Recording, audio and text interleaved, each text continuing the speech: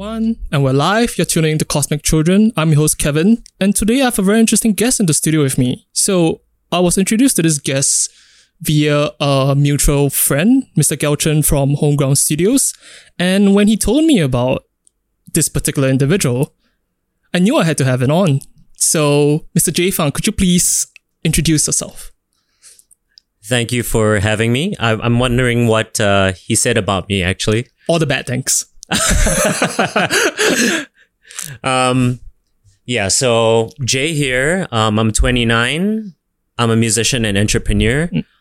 Of course, I started out as a musician first, and have been based in a couple of cities before coming back to my hometown in Singapore. I've started a couple of creative spaces, both in Singapore and Seoul at the moment. That's where I am. I started my solo career as a musician just over a year ago. Okay. Yeah, because previously I was only DJing. Yep. Or I was in a couple of bands throughout the years. Yeah. But finally, I started my own solo thing, and it's been very rewarding. Yeah. And I've seen some success, and so I'm still growing that. So let's unpack the initial start you got with regards to, I believe, DJing. Yeah. And you mentioned about being in a band. So what prompted you to start DJing? So DJing, right?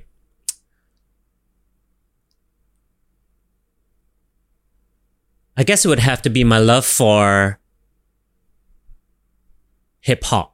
Hip-hop? Yeah. Okay. Any particular... Because hip-hop has its own nuances as well. Yeah. Yeah. Any particular group or any particular individual that really, I guess, inspire you to make to cross the gap to actually want to go and do it? Because you can just be a consumer, like a listener, but why pursue that particular thing? Well, I guess at that time when I first started, when I was introduced into the world of DJing and specifically turntablism. Yep. With the turntables and like analog, which I actually discovered on Counter-Strike. What? By the way. Is it a map? So I used to play games, to play a lot of Counter-Strike especially. Yeah. Even before I got into music. And I met this guy who called himself like DJ Nico or something like that. It sounds like a Counter-Strike name. Right? And so I made fun of him saying like, are you really a DJ? Like prove it to me or something like that, just for fun. And then he actually like hit me up and he was like, so yeah, I am actually a DJ. Yeah.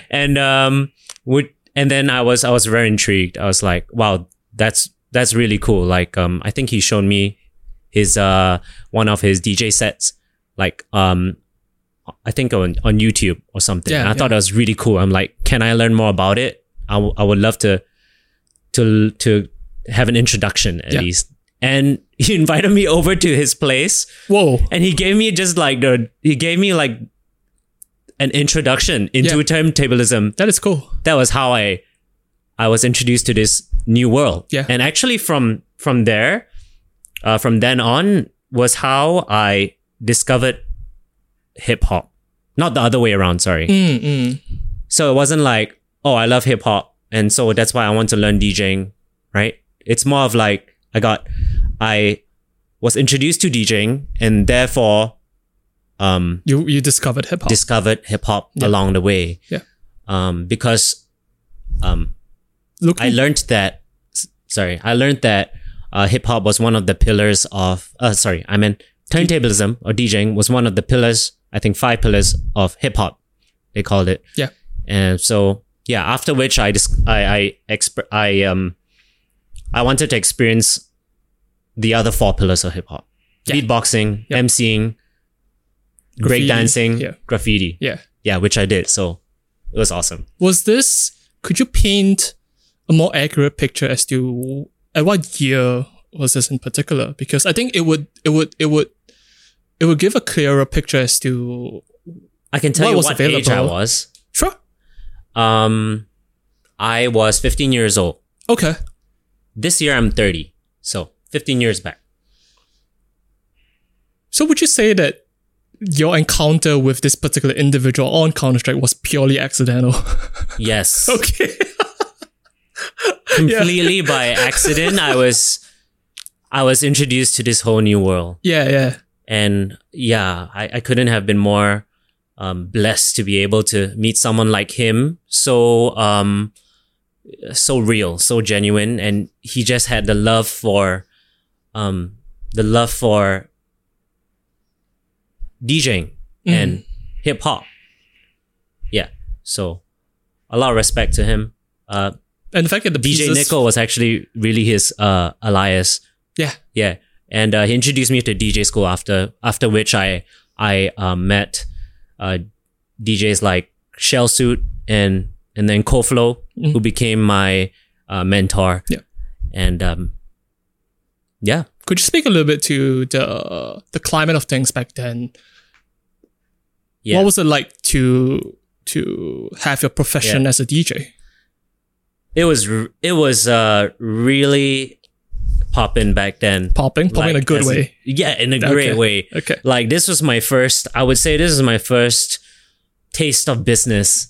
You know, I just created a really simple website at that time, like 15 years ago. Yeah. And I promoted myself as like a young DJ, right? Or like a teenage, pretty much underage DJ, right? Yeah. And somehow that took off in terms of like freelance gigs, like colleges, or just random private parties. Yeah. Organizers would hit me up and would actually pay me to DJ at their event. Sounds like a blast. Yeah. And it's all because of the website. I mean, now if you were just there are too many websites now, it's diluted. But at that time, especially like a 15-year-old DJ, if you were to come across a website that promoted a 15-year-old DJ, who was of course more below market rate, so it's also very affordable. Yeah. So it's like, why not give this guy a shot, right? Yep. So I had that was really my first paid. Yeah. It was really my first job, I guess. And it became sort of like a business. Okay. Because people just came through my website and then just emailed me to do these gigs. Yep. Even one time I remembered earning, and I was like 15 or 16 years old at this time. I remembered earning like $1,000 for just one night of DJing, perhaps 2-3 hours. And yeah, I thought that was amazing. So you cut your chops doing these freelance gigs for a couple of years. Yes. Okay.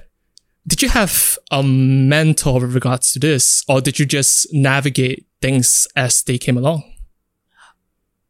I would say I navigated things along the way. Yeah. I'm very much an improviser, and although I do set goals for myself, I like to keep it fluid. Yeah. Because the path along the way will change depending on what obstacles come. But as long as you have the goal set for yourself, you'll find a way. You'll find a detour. You'll find, you'll find a way. If there's a mean, there's a way, right? If there's the means, there's a way. So in talking and conceptualizing about the bigger picture, which is music, has it always been the goal in mind to be a solo artist, or was the next step after your DJing to be part of a band, to learn more about it? Could you speak to that? Right. So at that time, I wasn't fulfilled as a DJ. It was tons of fun, right? I got to meet so many people, broadened my network. Yep. With nightlife and whatnot. And you were below 20 probably. Yeah, probably. Yeah, still underage. Yeah. So I experienced a lot of interesting stuff. Interesting things at that age, especially. But I felt, well, as a individual, I felt kind of malnourished. Interesting. Interesting choice of like words, my soul. Okay. My soul was like, my pockets were full, right? But my soul was kind of like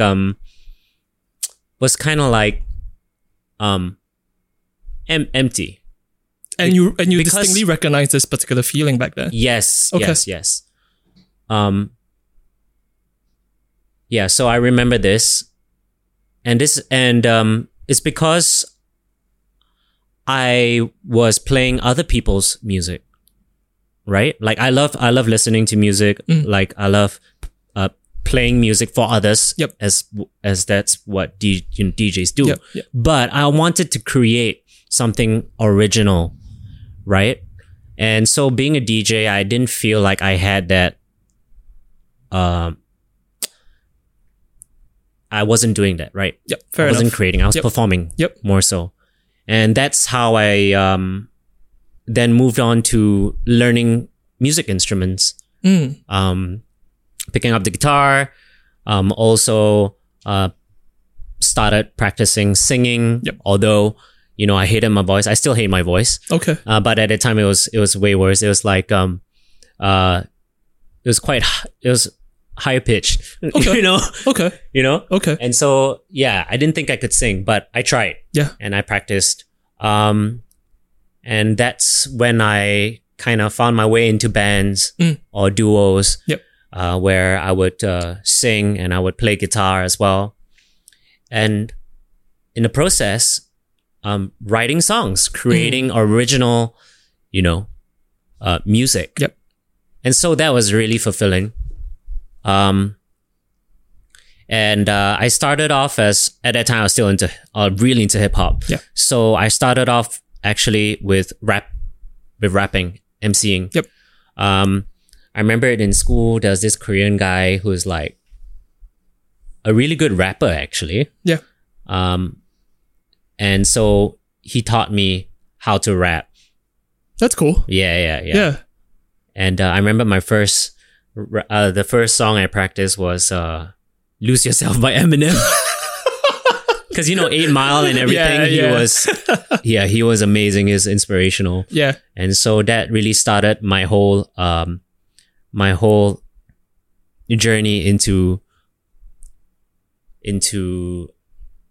becoming like a writer. Yeah. Right?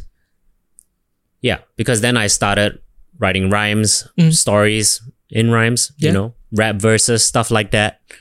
And then after which, like I mentioned before, I felt like I was limited by just words and rhymes, right?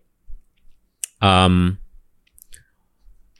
beats and rhymes, and I wanted melody, and that's why I then went into singing. Yep.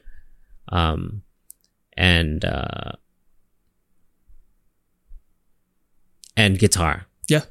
Yeah. So, I'm curious to know what about hip hop drew you to it?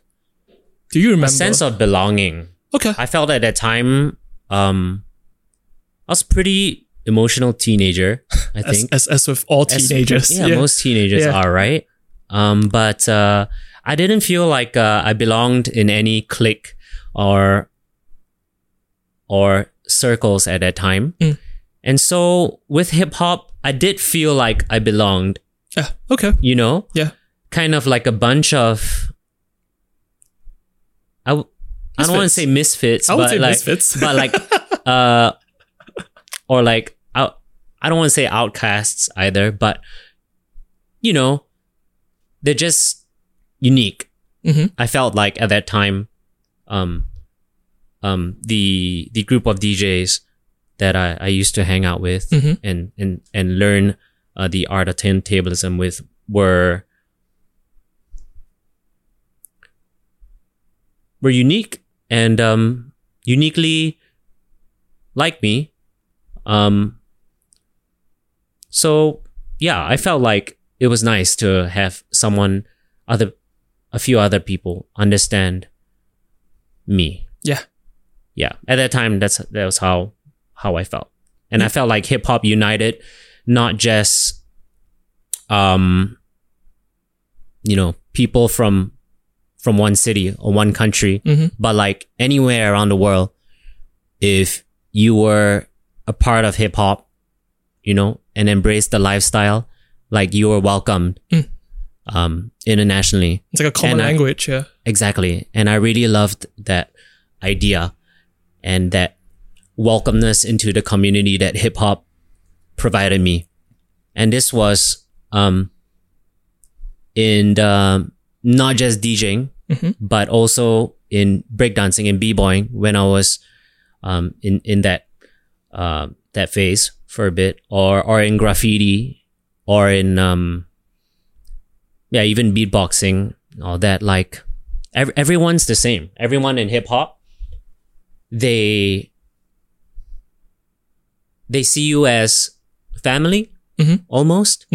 Yeah, you have like a mutual understanding that you could express yourself creatively and just be, at peace with yourself and those around you. Yeah. So I thought that was amazing. And the story of how hip hop started in the Bronx, like lots of people were just fighting and there was a lot of violence. And so they took this fighting and put that into like an art form, right? Or several art forms. Yep. And then they started like battling. Yeah. Like creatively. Yeah. And I thought that was amazing. Yeah. I've never been a violent person. I've always wanted just everyone to get along. I'm that kind of guy. Yeah. I hate conflict.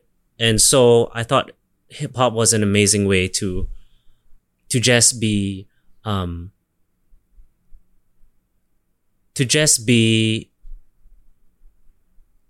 laid back, just be chill, Yeah. And it is really a product of its time. And yeah, props to, I think it was Kool Herc who started the whole thing, and how it started growing since then until what it is right now, to even have these distinct, I think you call them art forms, art movements now that have kind of reverberated across the world, really. It's not just concentrated in just the Bronx anymore. I think within 10 years, because of the train lines, graffiti spread to America, to Europe, and everywhere else. I think there is a certain, I think looking back, hindsight 2020, but I can imagine going through, because I believe during that time, I think New York in particular was very perilous. It was different totally. And to imagine that something so innocent and so simple can flourish, I think 2 or 3 decades later into something like this, I think that is quite amazing. Yeah. Absolutely. It has just blown up, and it has people around the world has kind of made it their own. Yeah. Like hip hop in Singapore or hip hop in Africa, for example. Like it's going to be different. Yes. Although at the very core of it, the message is the same. And so, yeah, I think it's amazing where hip hop has where hip hop started and now has become what it has become. Yeah. You mentioned about the how you started DJing, and you dabbled in the different pillars of hip hop. What were the types of communities that you were interacting with in Singapore? Were there the same vibrancy as with the DJ community, let's say in the breakdancing community, the graffiti side? Because these were early days, like early 2000s, maybe closer to 2010. Perhaps the infrastructure, perhaps there weren't a lot of people doing it. So could you speak to when you were looking out and wanting to explore these different art forms? What was it like? I felt at that time it was actually like it was about the peak. Okay. In Singapore, at least, of the golden era of hip hop. The golden era of Singapore hip hop. Yes. Okay. I would say now things it's more like trap now.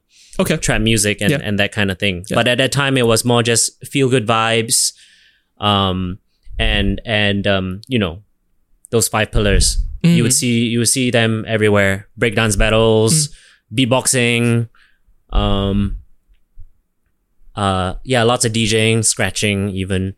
Yeah. So at that time I would say it was quite vibrant. Okay. And quite popular as well. Yeah. So there are more than enough events to attend to, and the communities, right? In the dance scene, the breakdance scene, or the DJ scene. They were brimming with energy, with people, passionate people. Yeah. Who really just love the art form and love what they represented. Yeah, and which is basically unity. Was it more of you need to know someone to bring you into these communities? Because when considering about Singapore's positioning about, I guess, the arts and creativity, it's very difficult to imagine that there will be a hip hop faction or community or even family within the confines of Singapore, because that is so just worlds apart if you consider that. Yeah, I know. Yeah. You know, because Singapore, you know, is the way it is. Pretty strict, controlled. Yep. There was a need for freedom and expression, and every human being, every individual wants to express themselves, right? They want to have the freedom to express themselves. And that is why I think hip hop flourished, especially at that time when I got into it. All these individuals got together for the love of hip hop and started congregating and expressing and collaborating, and there's just this bond, this unity. It's also good energy. And exactly. At the end of the day, all I care about is good vibes, right? Good energy. Yep. Right? Yep. And that was what it was. Like, I remember in breakdancing, for example, at that time it was the Esplanade. Oh, there was a underground walkway. Yep. Yeah. Underground, like, that was where the b-boys exactly practiced, yeah. And so if you were a new b-boy, which I was, you could just walk up, go over there, walk up to a group of other b-boys, and you could just introduce yourself, like, hey, can I join? Or whatever, like, or can I dance here, practice here? And mostly, you know, everyone would be down for you to join in, and would even teach you like moves or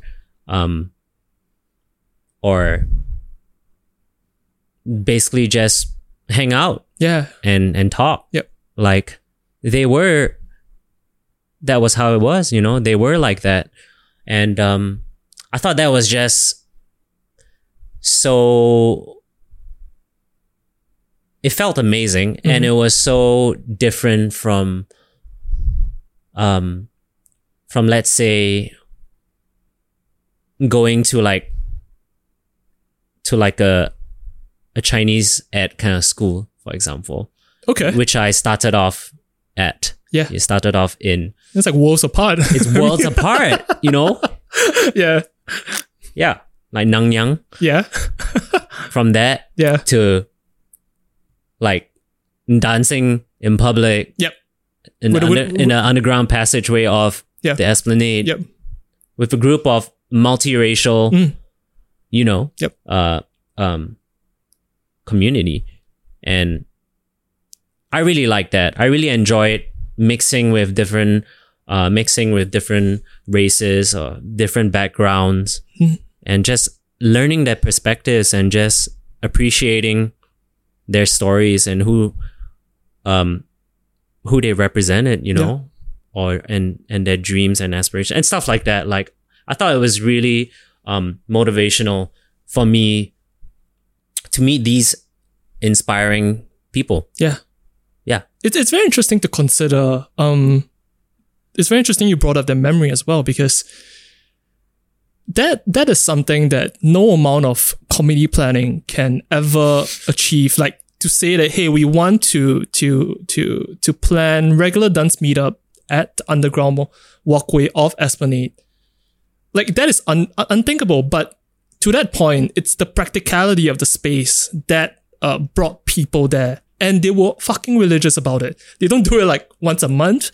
They don't do it like once every 2 weeks. They do it consistently. So much so that it is to be expected, I think, for a certain time period, that if you were to go through that space, you will see people dancing there. Yes. That is a very interesting thought to it, because it shows the adaptability of people wanting to express themselves, because it is out of necessity that in breakdancing, you have certain moves that you have to throw your body on the floor, you have to fling your body to showcase a certain movement, and you can't do those at certain areas. So it's out of the sheer sense of practicality that you just used it. And I guess props to the Esplanade as well for just letting them be and not being like too strict about it, because they were doing that maybe close to a decade or so for a very long time. Yeah. Now people do TikToks there. So I guess that's the evolution. Yeah. So to touch on the point of hip hop a little bit more, it's been X number of years since the very first Party by Kool Herc, and hip hop has grown to be this, I guess, this giant of an industry, really. There's so much, I guess, history to go with it. Yes. And various different pillars that we talked about. I'm curious to know about your perspective of the commercialization of hip hop, how it's being used these days as less of the historical, less of the interesting bits of the different machine, but more as a marketing term. Like, this thing is cool because it's hip hop, but when looking at the product itself, you know there is a disconnect, because you are aware of the history, you are aware of the struggles that people went through that led to this formation. What are your thoughts? Because I don't see this particular dichotomy changing anytime soon. It's always a push between the people who are really authentic about hip hop and people who are just using hip hop as a marketing tool. Yeah. Well, first of all, I'm very passionate. I have a big interest in marketing. So I do not feel like, you know, people who just get onto hip hop because it is a trend, you know, or because it was cool, is bad. Like, I'm fine with that, because that, I think it's cool. Like, anyone who really just wants to be a part of hip hop, whether that is carrying out the same message as, you know, how hip hop started,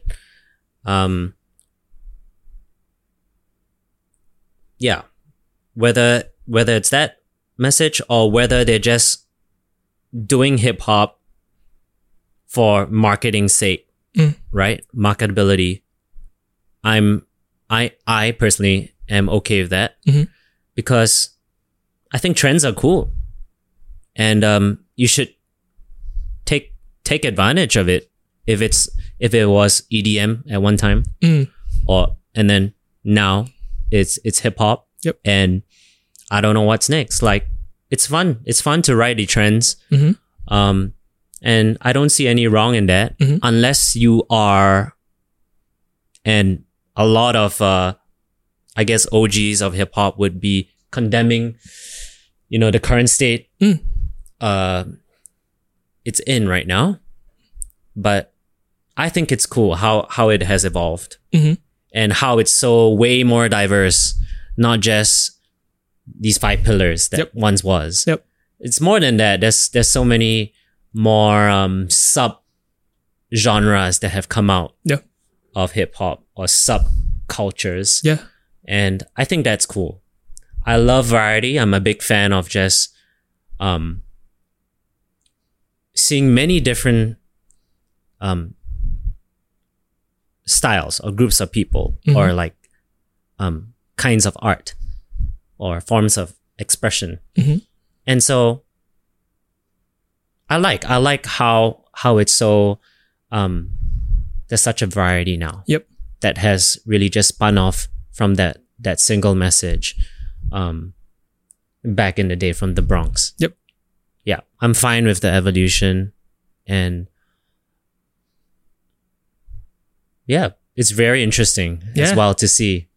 It's kind of boring to just see things in a sense stagnant, and I don't think things will ever be stagnant. We as humans are never satisfied. We want to experiment. We want to do it better. We want to kind of find new ways to create fresh sounds or fresh vibes or fresh songs. Yep. And so, yeah, I like how it's been transformed. Yeah. Yeah. One word really just to put it right now is that it is interesting. It's very interesting. Do you, on this particular topic, what are your views on authenticity then? Do you think that it would be important moving forward to recognize that? Because we mentioned about, let's say, there might be some OGs of hip hop that says, hey, whatever that is new might not be the foundation, but it will come after. So there's always going to be this eternal debate about what is authentic and what is, on the flip side of that, what is non-authentic. What are your thoughts to that particular debate? Well, I do believe being authentic, being yourself is important. So whether it's hip hop or whether you're doing even pop, right? Like, it should be coming from who you are. It should be, well, personable, And so being authentic, honestly being authentic sells at the end of the day, because you would get to the listener. They would relate to you because you're just being, like, you can tell if someone's more or less, you can tell if someone's telling the truth, in their songs, right? How do you tell? Like,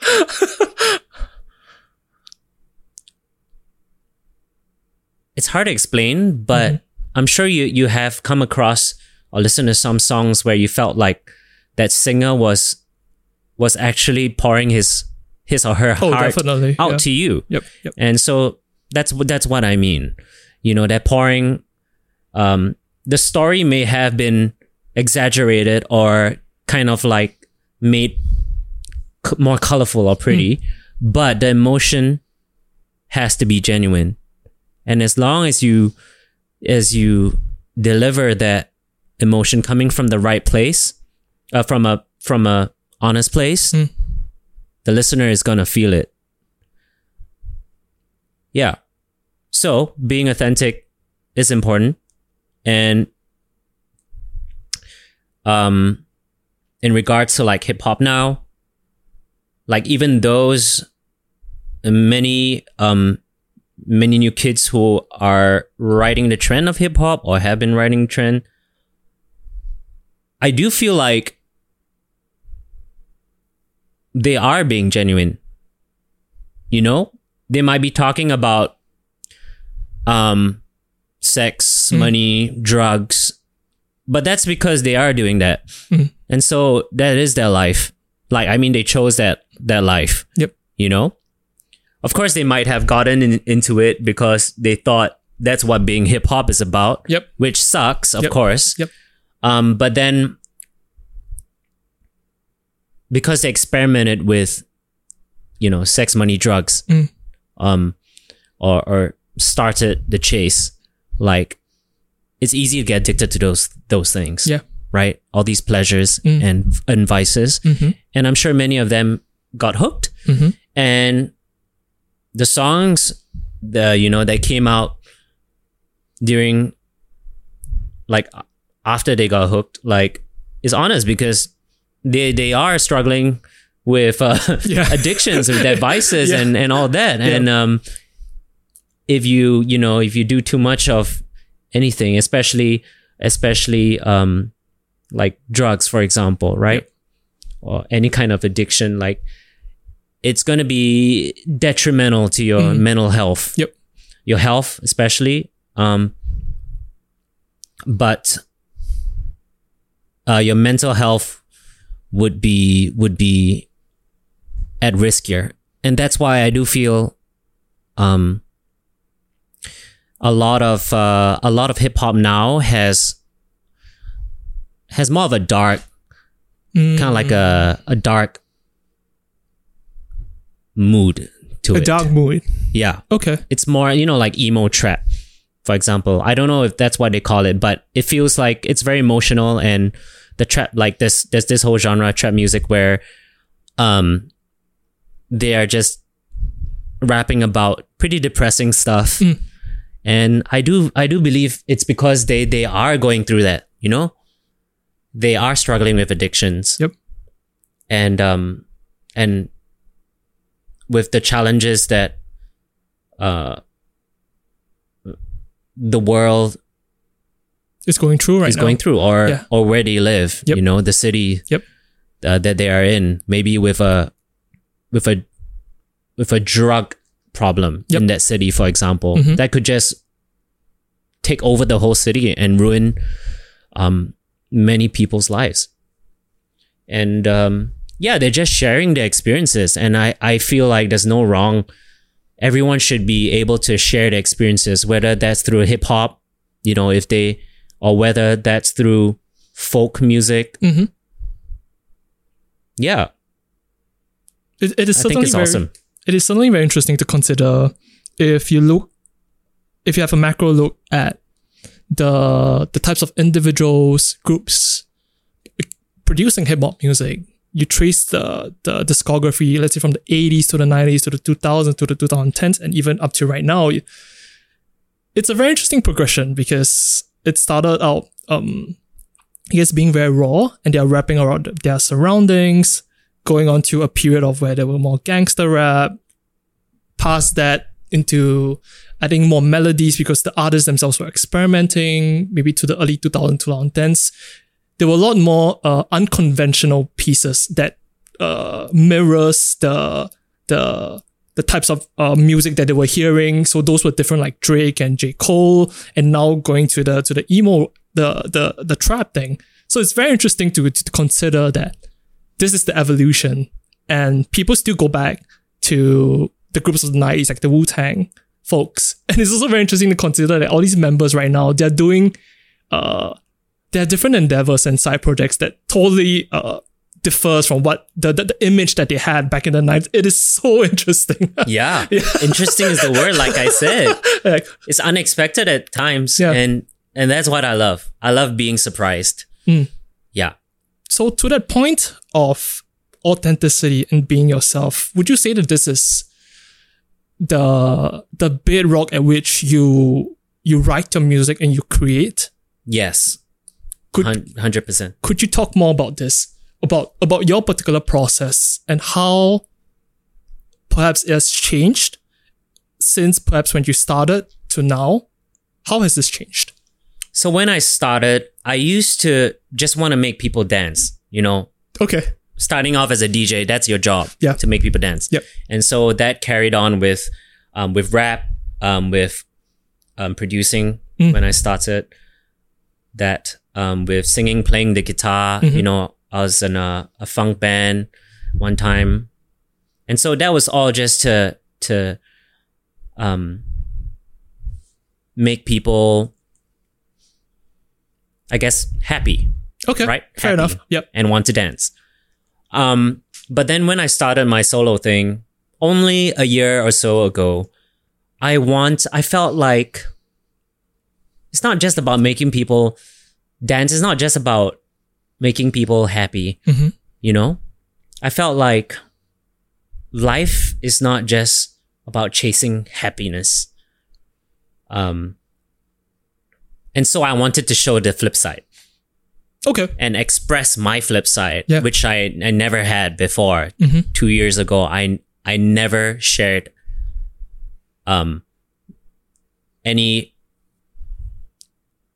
I never really shared anything personal in terms of songwriting, in my songs. It was all just like, hey, we're all having a good time. Let's just, enjoy this moment, have fun. That was the message I was putting out for over a decade. And so 2 years back, I decided I wanted to share stories of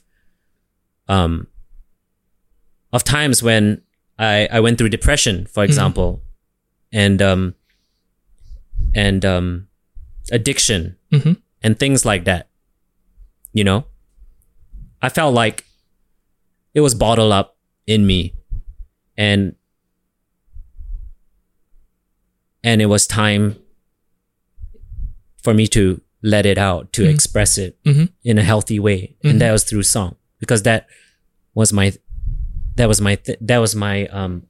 I would say my medium, my vehicle of release, right?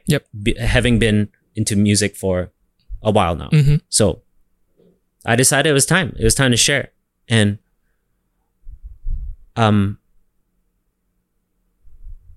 used to care a lot more about what people thought about me. Okay. About you or about the music you make? Or everything. Okay. About how I look, about how people perceived my music, this whole character. But then there came a time 2 years back specifically, where I felt like I just wanted to be personal, I wanted to share personal stories and at the same time provide this kind of help me in the process, this therapy, this music therapy. That has helped me and that is helping me express and perhaps in the process help other people relate to my stories. We're not too different at the end of the day. We all have similar struggles, or similar struggling with similar feelings, right? That's human nature. So I wanted to let my listeners know that they are not alone in this path of struggles. They're just obstacles. And I wanted them to know that we're in this together. You're not just the only ones, facing this issue, facing this, these feelings, And so, I felt like I was healing myself. I'm healing myself being this personal in my music. And it's therapeutic. And at the same time, it could help someone. It could help someone feel like there is someone else who's feeling what they're feeling. And I remember being a depressed teenager.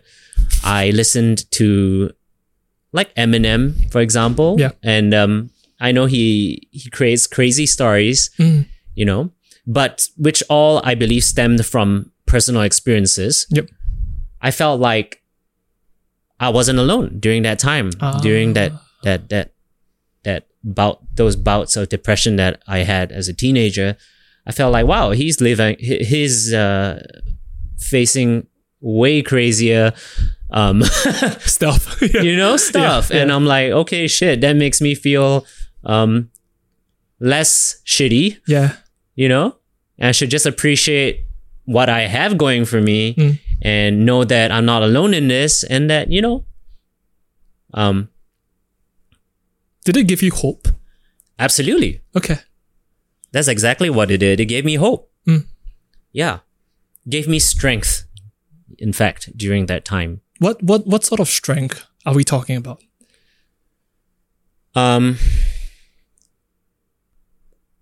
What sort of strength?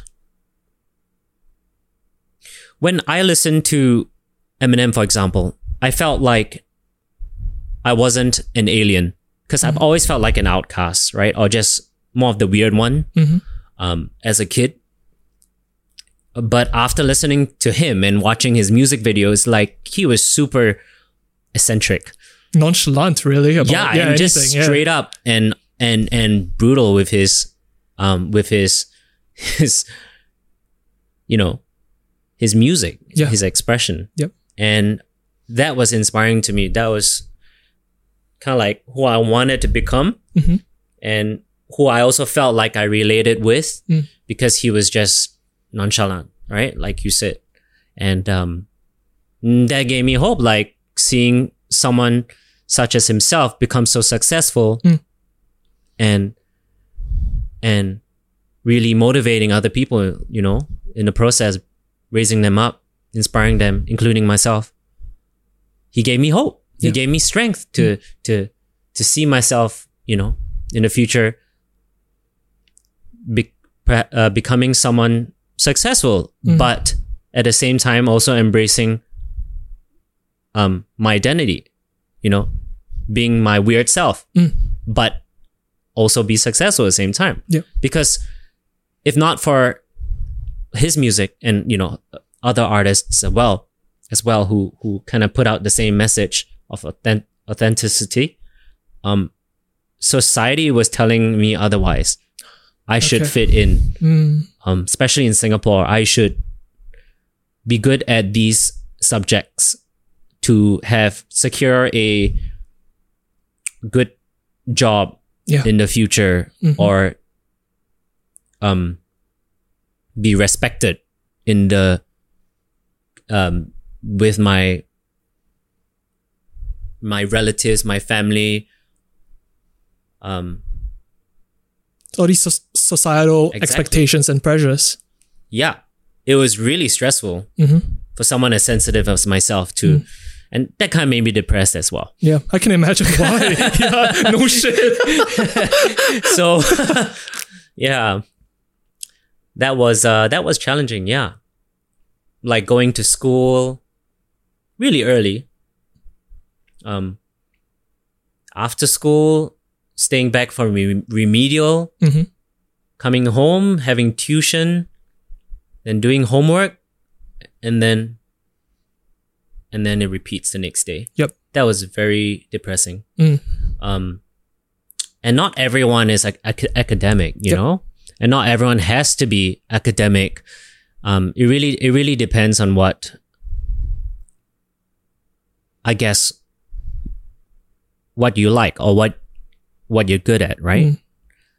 You should do more of what you're good at, I believe. Stick to your strengths. Of course, open yourself to all sorts of learning or experiences.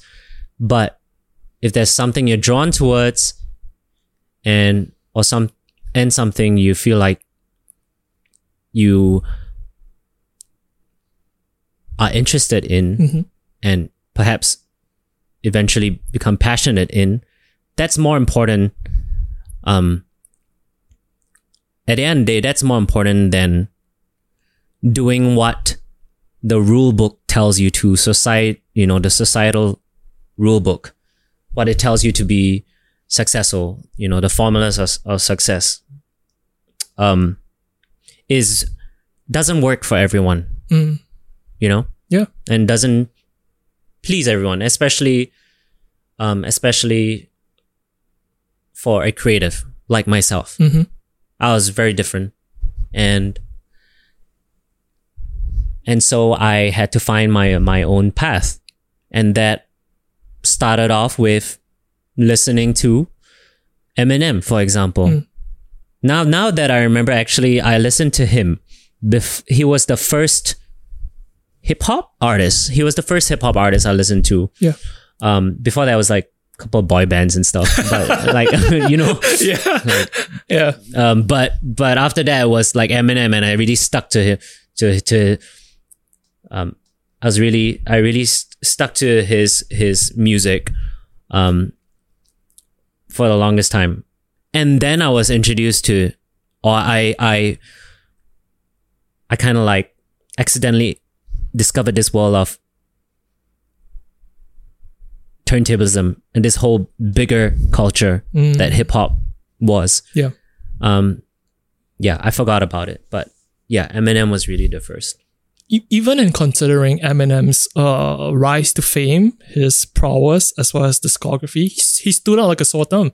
Even amongst the community of hip hop artists and rappers. And I believe if you look back far enough, you can, I think, find interviews and even written articles about people slamming Eminem. His content is too violent. His content is too extreme. He is not an actual rapper because of his race. Even those were the common topics. Yes. But his craft and his music persists. Yes. Yeah. So I'm curious to know, if you were to listen to like an Eminem track from that particular period, do you still think about yourself back then in that particular way?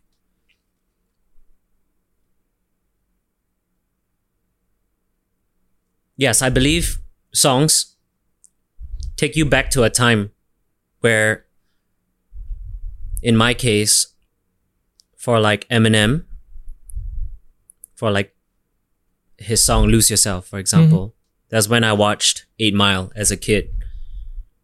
It really inspired me. And so now if I listen to Lose Yourself, which was the theme song of that movie, it would take me back to that time when I was a teenager and what I was going through and how I felt his music inspired me to be a better, to be a better you. Just be a better version of myself every day. Yeah. Be better than the day before. A better person than the day before. That was the kind of strength he gave me, and I am reminded of. If I listen to that song now, it transports me back into that time, and it would remind me. It'd be a really good reminder of how music brought me hope through my depression. Yeah. You mentioned about depression and you going through it. So I'm very curious to know your thoughts on this. There's been various conversations about the topic of mental health, and various conversations have been had and will continue to have because of how, I guess, we as a society are more open to having these dialogues. Finally, we have actual words to describe, not all, but some, hopefully more in the future. I'm curious to know, what do you think is not being talked about? Having been someone who has actually went through it. What's not being talked about now? Yeah.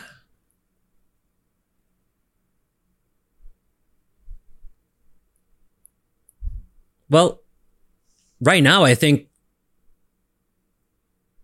there are a lot more initiatives, a lot more support for mental health. But I do believe, and this is something I feel like I would have benefited from, if I was taught this in school, which is teaching about mental health in school. I think it's important to educate the youth and not just the youth, but also their parents on how to create, to the best of their abilities, a healthy, relationship, family relationship, and to support one another and be open, and to be open to forms of expression or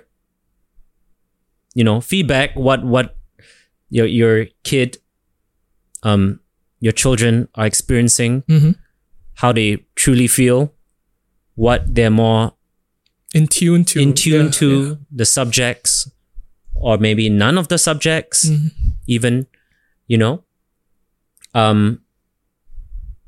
I think it's very important to share your feelings, especially as a teenager or as a kid.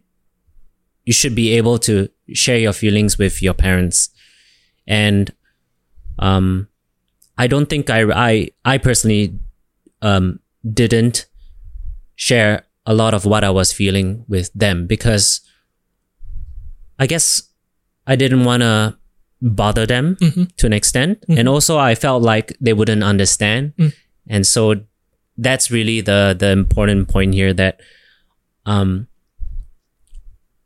parents should try, and perhaps they're professionals that can actually teach them the tools to allow, teach them how to make their children feel safe. Or even to facilitate discussions, really. About such things, Yeah, facilitate discussions, which hopefully can help families be more open to sharing, even with not just kids sharing about their struggles and their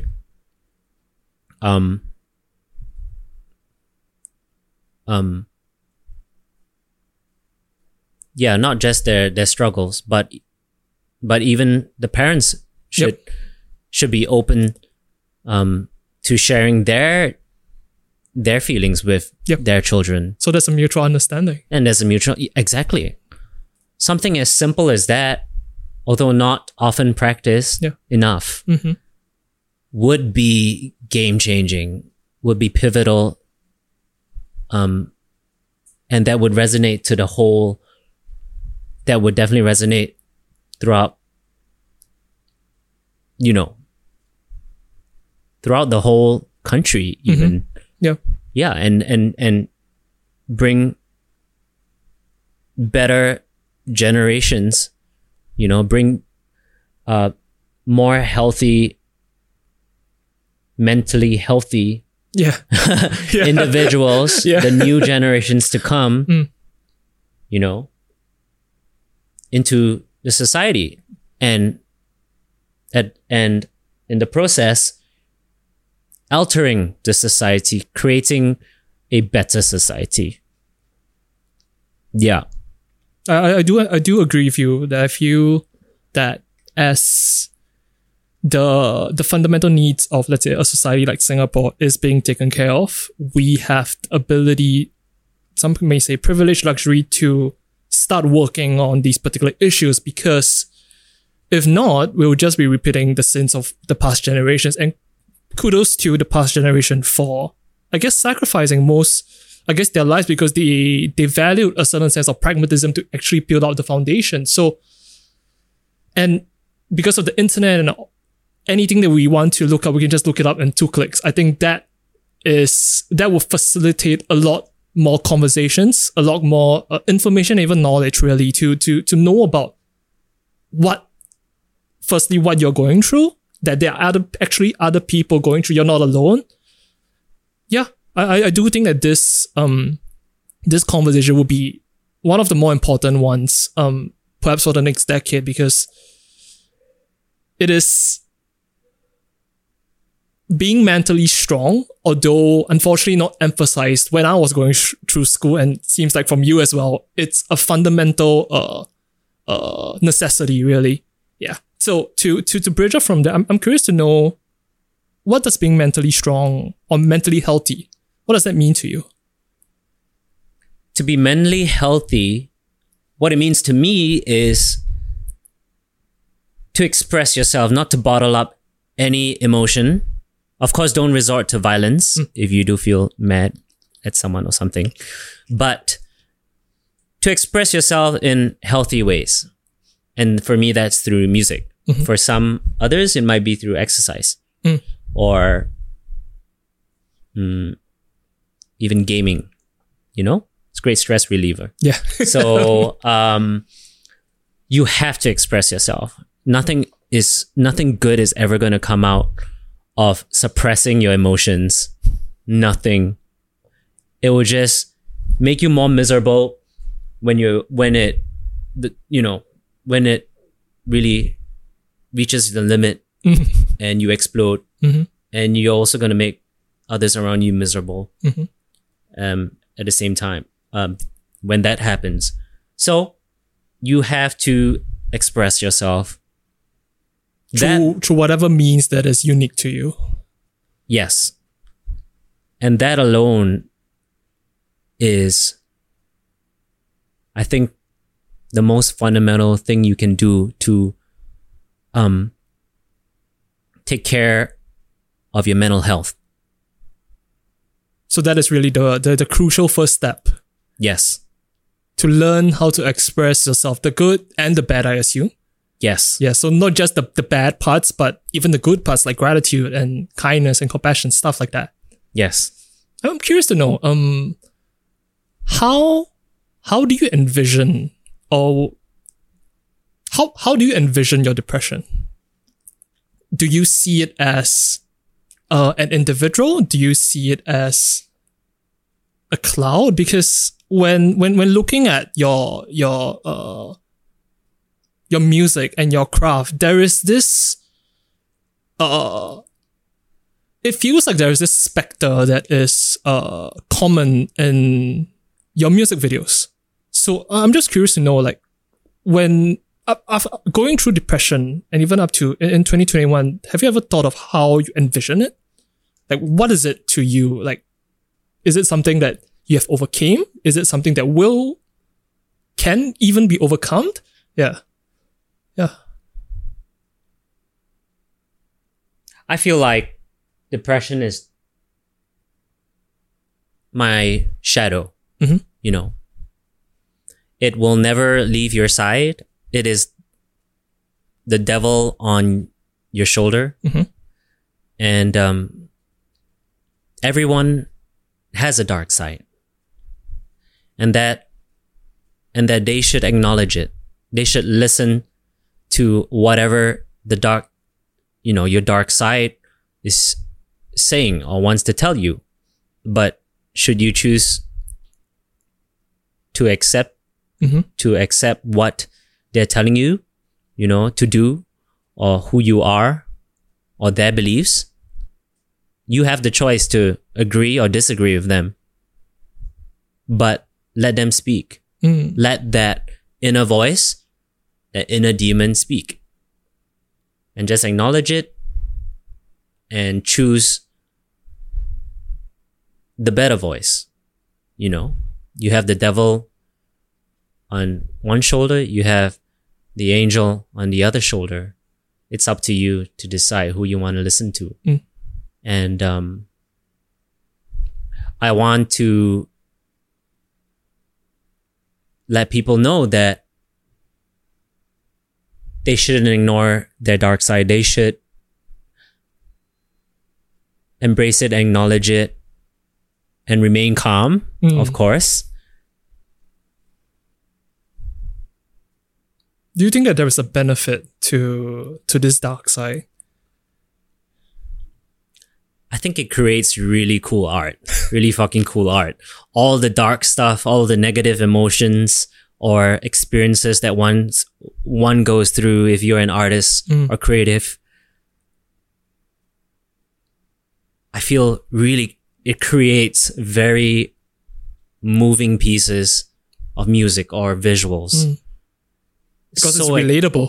And it's so relatable because it reminds everyone of their dark side.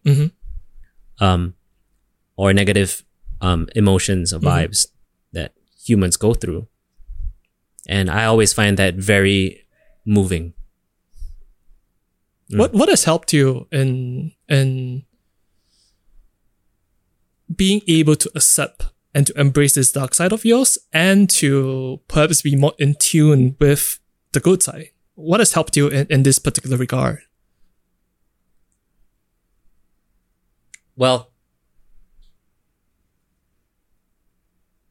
I believe that after embracing my dark side, letting all these negative emotions come out in my art, my music, I then created room for more of the good stuff to remain. Interesting. You know? Yeah. So I poured out my emotions onto paper, into song, to my recordings. And that was when I could hear more of the good stuff in my mind and in my heart that I wanted,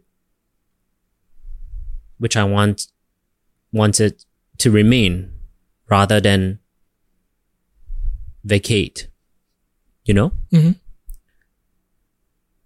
And,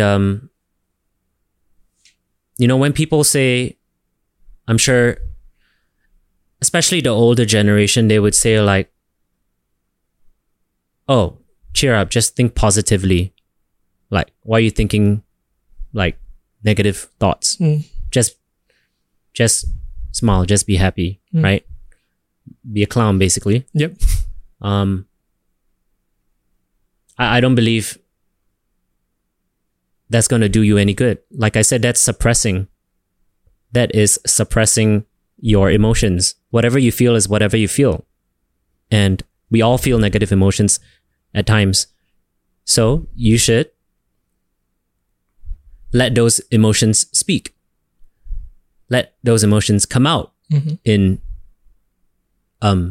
appropriate channels. Appropriate channels in art, in fitness or whatever.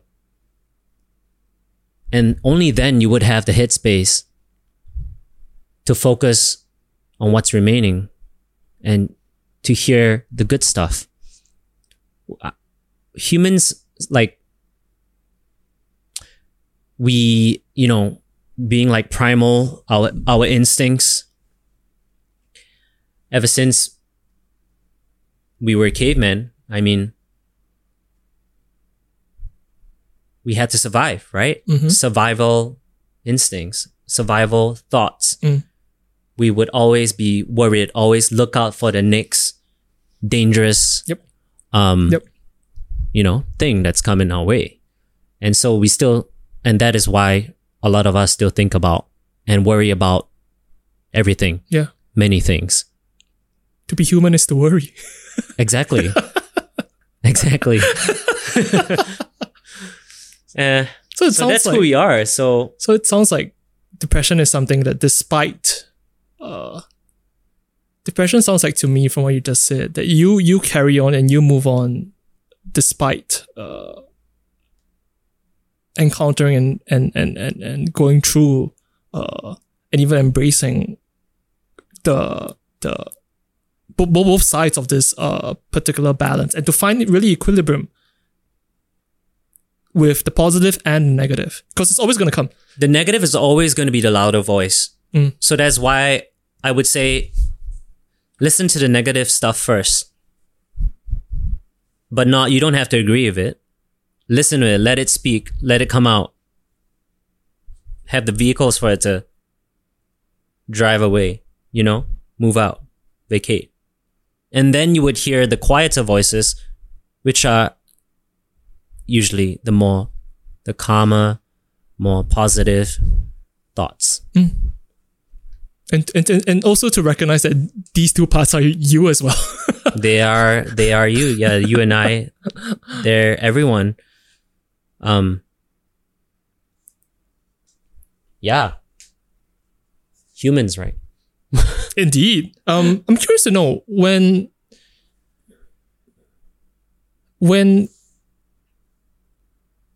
putting out music that is very close to your heart about the experiences that you have went through, were there particular challenges that you have faced in fear of being too vulnerable? Because yes, yeah, there were challenges.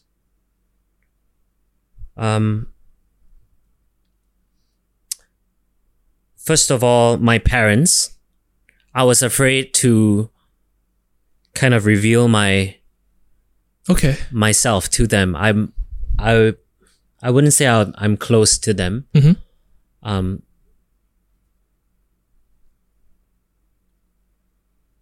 So yeah, I was afraid to worry them, because my mom can be a worrier, like all moms, and so yeah, I didn't want to bother them, and I didn't want to scare them because I really went out full force with my song, my music videos. Like I swear I spoke about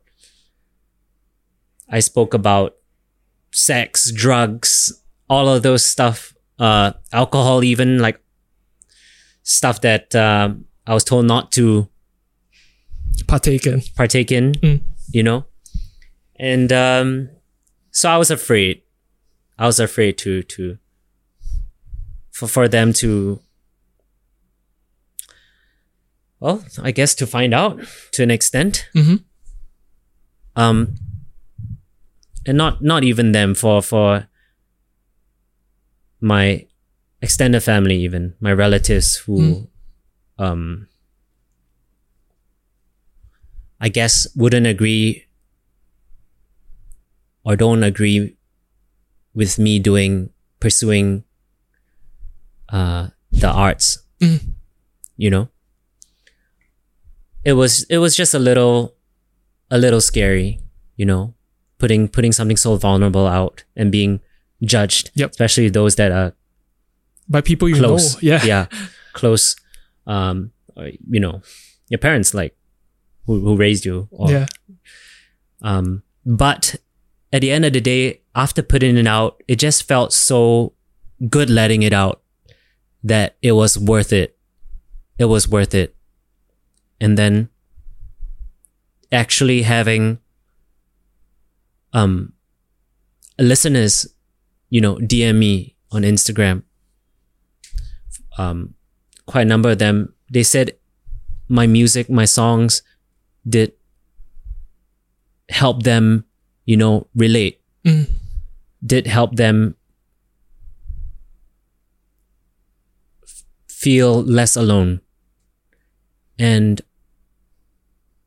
that really just meant, even if it was just one person that said that, it was worth it, Like I made an impact to that one guy. Yeah. Yeah. I was looking through the comments on one of your music videos, and you were so consistent in replying to them and I guess engaging with them. Has this personable level of engagement, is this how you've always been with people who follow your music, even before the change in persona? Is this how you've always approached the topic of the fan and the creator? Yes, I've always tried to treat them as how I treat my friends. And I have been told before to, well, not be too personable and not be too available. Interesting. To an extent, I can see why. It just, like,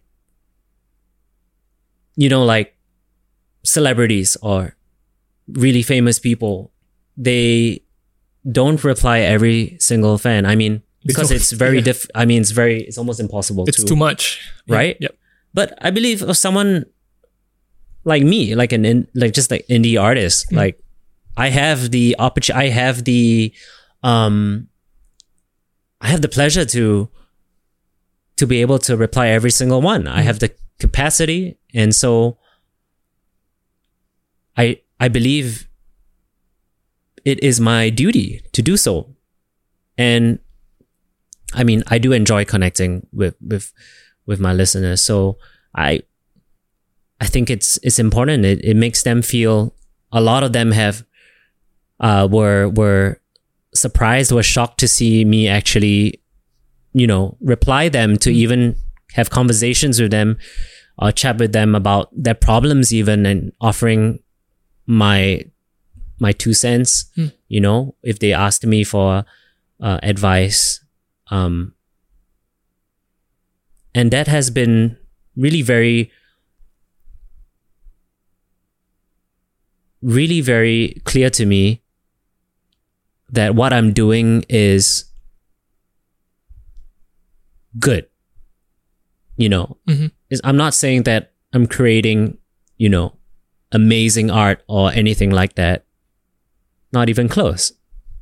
It's just that I am adding value to someone's life, to my to the lives of my listeners.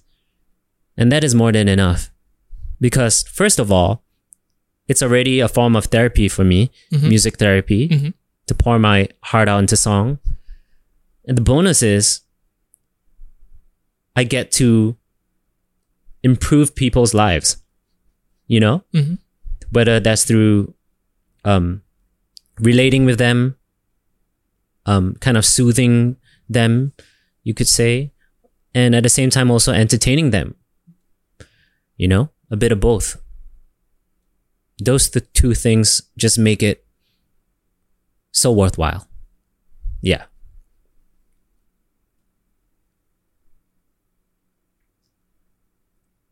Interesting. I would like to talk about your process when you create. Is there a particular type of headspace or framework that you either use or get into to create? I usually, because I'm writing a lot about struggles these days, my personal struggles, and the emotions that come along with it, I would usually start writing when I'm feeling down. Okay. Right? Because this is the artist that I am right now. I chose to share my dark side. And so whenever I am sad or mad or anything like that, I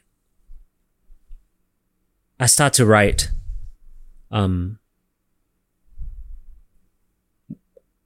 either words, either concepts, themes, melodies, anything that you can find in a song, all the elements. Yep. They would just start appearing, coming out in my brain. And then I would choose to externalize it. I would choose to pen down a couple of lines, write lyrics there. Or I would choose to produce a progression, a chord progression, or a drum rhythm, a drum beat. And then what I would usually do is put those two, the words and the instrumental, together into a demo, a very, very raw demo. And then I would then take that to a producer and then work with him in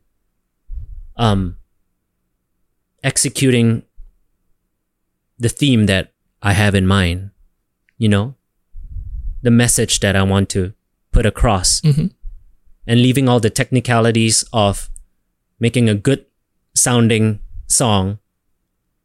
I leave that to the producer. And and of course polishing up my lyrics as well. I leave that to to the producer if he writes, or to a writer, songwriter, to polish up all this rawness that that would be on my demo. And at the same time, while doing so, I think a lot about the how marketable it is as well, because I want to reach people. I want people to listen to my music, right? I want to touch their soul. I want to actually just reach the right people so that they find me relatable. And so I think about marketing a lot. Once I have the demo, I bring that to my team, producer, songwriter, and I work with them, and at the same time throw ideas, like marketing ideas, during the session. And what I always try to achieve is doing it differently, doing the song differently, whether that's like a weird song structure or like a 1 minute song, or like just doing something different that you wouldn't, or you haven't heard before, or at least not on the radio or mainstream. Like I love disrupting. Yeah, so I love just surprising my listeners, or surprising people, because that's how you stand out. And it's fun at the same time, it's fun to kind of I wouldn't say prank people, but it's kind of like that, like when you throw a curveball, or not a curveball, but like do something shocking in, let's say, your song. You like at the start of your song, you just start off with like a scream. Oh God! Right, then that would like capture the attention, right? Of course, you don't just do it for the sake of doing it, but it's actually still within that theme that you have. Maybe that scream is about. For a song like that starts off with a scream, might be about throwing a tantrum. Let's say, as a kid, all kids, they throw tantrums, but as an adult, you're not allowed to behave that way. But sometimes if you are if you are like really pushed to the limit, whatever you're going through, you might end up throwing a fit or a tantrum. You just never know. Just same energy. same energy. So rather than, I guess, throw a tantrum in a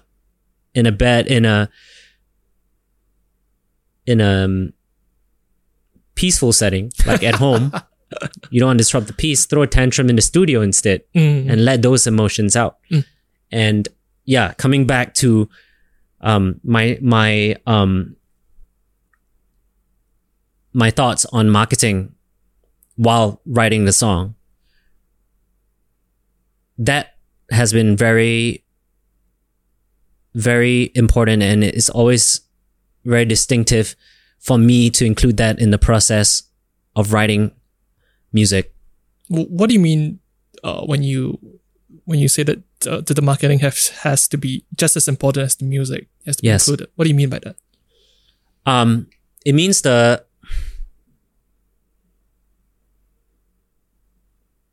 or if you have an example in your discography, that will help. Yeah. So I have this song called ADHD, right? And it was about my ADHD. And it is actually 4 songs in one. Inspired by Bohemian Rhapsody. And at that time, it was a very weird, at first it was very disliked song. at that Bohemian Rhapsody. Bohemian Rhapsody, before it got famous eventually because of its weirdness. Yeah. Exactly. Yeah. I loved it because it's just like, it was like almost a personification of someone with multiple personality disorder, or someone who's just going through a flurry of emotions. It took you on that roller coaster ride. I've never really considered that song as 4 separate songs or different songs pieced together. Huh, interesting. Okay. Oh, no, that's not what I meant. But the song that I created it's basically a 4 song in one. Okay. Thing. But Bohemian Rhapsody itself is one song. It just takes you on like a ride, a journey, whole journey, which I loved and so inspired by, and his movie as well. So I wanted to do something different, not just the usual, like, oh, it starts off with like, the hook or the chorus, and then there's a verse, and then there's the chorus again, then maybe it's a breakdown, and then chorus, and then end of song. Jason structure. tells me how formulaic these things can get. Yes, music making, yeah. Yes, so it works for some, but it might work for me if I forced to follow the conventional pop structure, but it's just not me, not who I am, not what I enjoy. I enjoy doing something different every time and experimenting, and through these experiments, push the boundaries of my art, of my music, and feel more fulfilled as well, discovering new sounds, new styles. So this song ADHD, which stands for attention depression, hit and dip. Yeah, it was basically based off my experience living in London. I was there for about 2 years, and I was DJing almost every night. I was DJing for this X Factor group at one point. What? Yeah. So it was a really wild, rushing, really just, meeting celebrities, UK celebrities, and never out of booze, never out of anything you can imagine. Party favors. It got me into my most depressive time in my life, to be honest, because at the end of the day, at the end of all the lights and bass and party people, I felt really alone. And I wasn't creating at that time. I didn't have the energy. I was just exhausted with all of this party life that I was neglecting what I now understand is so important to me, which was expressing myself. I was basically, just DJing other people's music at that time, and I forgot who I was to an extent. I was just playing character. So that just got me feeling really empty at that time, and so I wanted to create a song that represented my emotions, which was all over the place, right? When I was partying, it was like, in a moment, it's like pleasure, right? It's super high. It's just, it feels good at that moment. But then the next day, there's to come down, and it sucks. You feel like 180, just down there.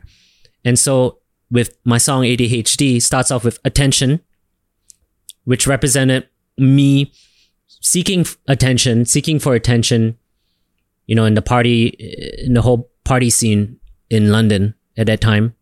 But then, which brings me to, so this ADHD, attention, brings me to the next part of the song, which is the depression phase. And because I was just seeking for attention, I became depressed because I was empty at the end of the day, just seeking to be someone who was popular, for someone with a addictive personality like me, it was really dangerous. I would I can safely say, for me to have experienced that much freedom. Coming from Singapore, since Singapore is not as free as like Europe, for example, you get a lot of freedom, and with freedom comes responsibility, which I had none of at that time, and went to the extreme end, and just so I lost myself. And so I grew depressed. And then that brings me to the next part of the song. There's ADHD. So that was hit. And so when I was depressed, I wanted to numb the pain or escape the pain. And so I hit I hit all of my vices that that I had at that point. Just trying to numb the pain, numb the sadness. And then that brings me to the last part of the song. This ADHD. D would be dip. And that was thankfully me coming to the realization one day that I wanted to dip out of this situation, the rut that I'm in, the lifestyle that I'm in, I was living, and didn't realize at the time. I had to come back to Singapore and speak to a good friend, one of my close friends, to realize that I wasn't happy. He could tell that I wasn't happy, although I was popular and I was successful in the eyes of many during that time based in London. I wasn't happy. And for a friend, any friend who cares about you, a close friend especially, like they only care about your happiness at the end of the day. And I'm thankful that he did. And that was what he pointed out. And being in a situation, being in a rut, you sometimes don't realize that you are in a rut. You don't realize you're in a bad place. Yep. You become comfortable being uncomfortable. And that was where I was at. And so I'm thankful that I realized that, thanks to my friend, and I had to dip out of that situation, And that's what that song represented. It would be very difficult to represent this whole journey of what I experienced in a normal song. Yeah. Do you know what I mean? Yeah. Because a normal song would generally sound the same. Yep. From the start to end. So I wanted to take people through this roller coaster of emotions that I went through, but in one song, And that's what I tried to do with my song ADHD.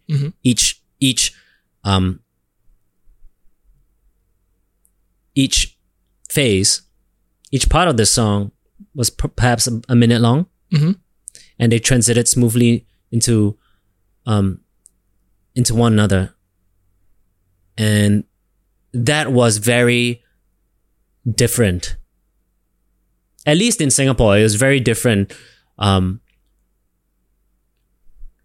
With what artists were putting out here. Yeah, you made it into like a choose your own which I did with my music video. Yeah, exactly. And so, that was the song. The song was like this weird 4-song in one thing. And like the music video couldn't just be normal. I wanted it to be, and with my love for trying new things, experimenting with new ideas, I wanted to create something just as weird, and inspired by Netflix's Bandersnatch. Not to create, show, I wanted to create a YouTube kind of like version of that. And so on YouTube, if you watch my music video of ADHD, you can, at the end of each video, you can choose where you want to take the character, which is me. Where you want me to go? And yeah, it was a lot of fun. I even came out with I had a Instagram filter game developed. Okay. Side scroller.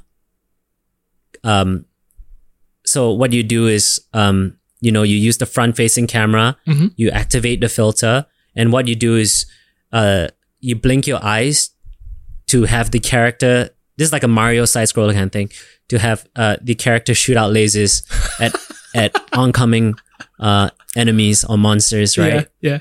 and I did a competition and said and asked people to blink the hell out of their eyes to hit a high score for some money. Yeah. And someone blinked like over 1,000 times to win that money, and it kind of looked like he was having a like a seizure, you know. And that was a lot of fun. No one got hurt. So that was nice. Yeah. And so that was just, you know, a campaign around that one song. Yeah.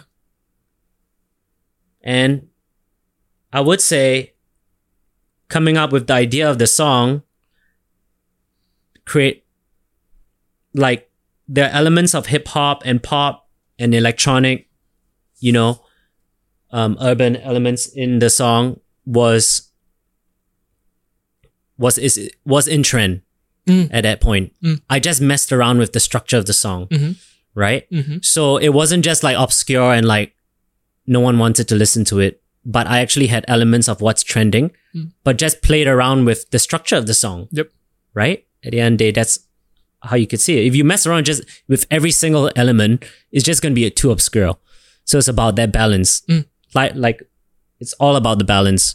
And I thought I had a pretty modern and urban sounding song with a very unique song structure. Which I felt validated and of that it was a good song because I had the opportunity to play this to the CEO of Universal. Wow. Because I was he wanted to this was like he wanted to listen to my songs. I remember putting out my debut single titled Tomorrow, and that music video went viral in Southeast Asia on YouTube.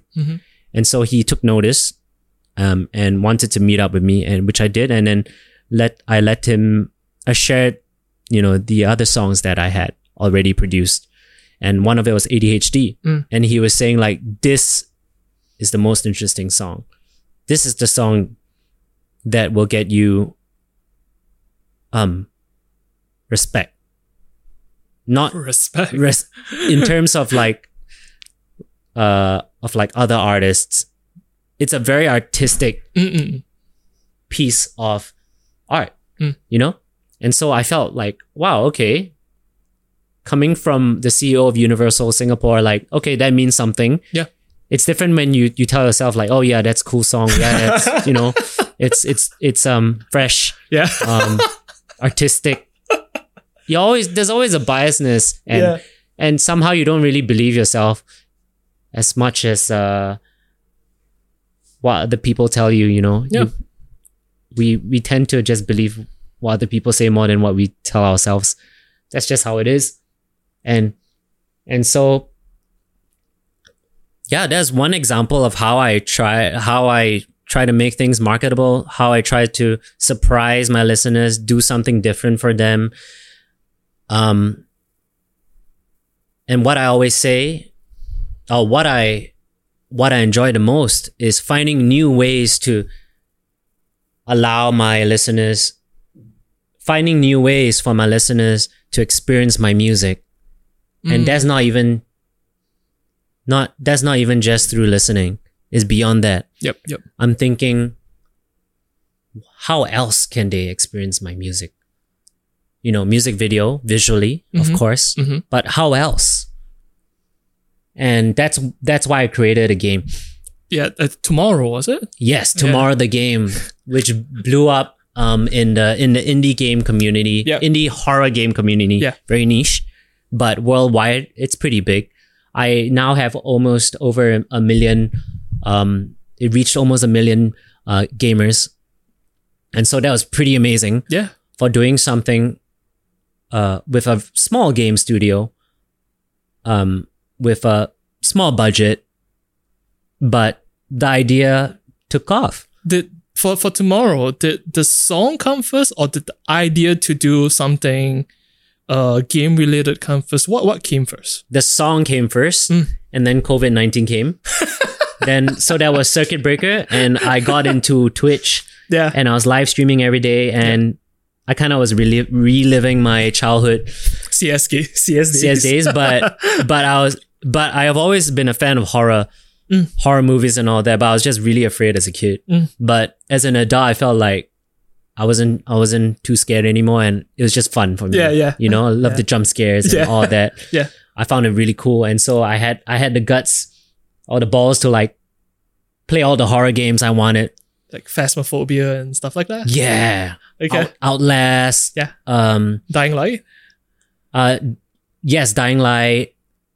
Even like the old school, the classics like Slenderman and all that, like super fun. Yeah. And so I was gaming so much at that time, and I was so focused on my goal of becoming a Twitch partner, which I was at the end of, nearing the end of Circuit Breaker, I was offered to become a Twitch partner. But then it came out of lockdown, and I decided to just focus on other stuff. Because, you know, I wasn't just stuck in my apartment computer anymore. Actually, I bought a computer for Circuit Breaker just to game. Because before that, you know, I didn't want to be distracted. I want to focus on business and other stuff in the real world, physical world. But then, so having experienced all those games and how those horror games scared me and my viewers because I live streamed them, like I kind of knew what was scary. Yeah. You know, and it was fun. And so I took those ideas, those scary experiences I had during, as a horror game live streamer into my own game. And at the same time, inject my song into it was the debut single Tomorrow. Game is also called Tomorrow. So that song, I brought in elements of the music into the game. So basically, my song starts playing, elements of my song starts playing when the monster, you know, when the monster starts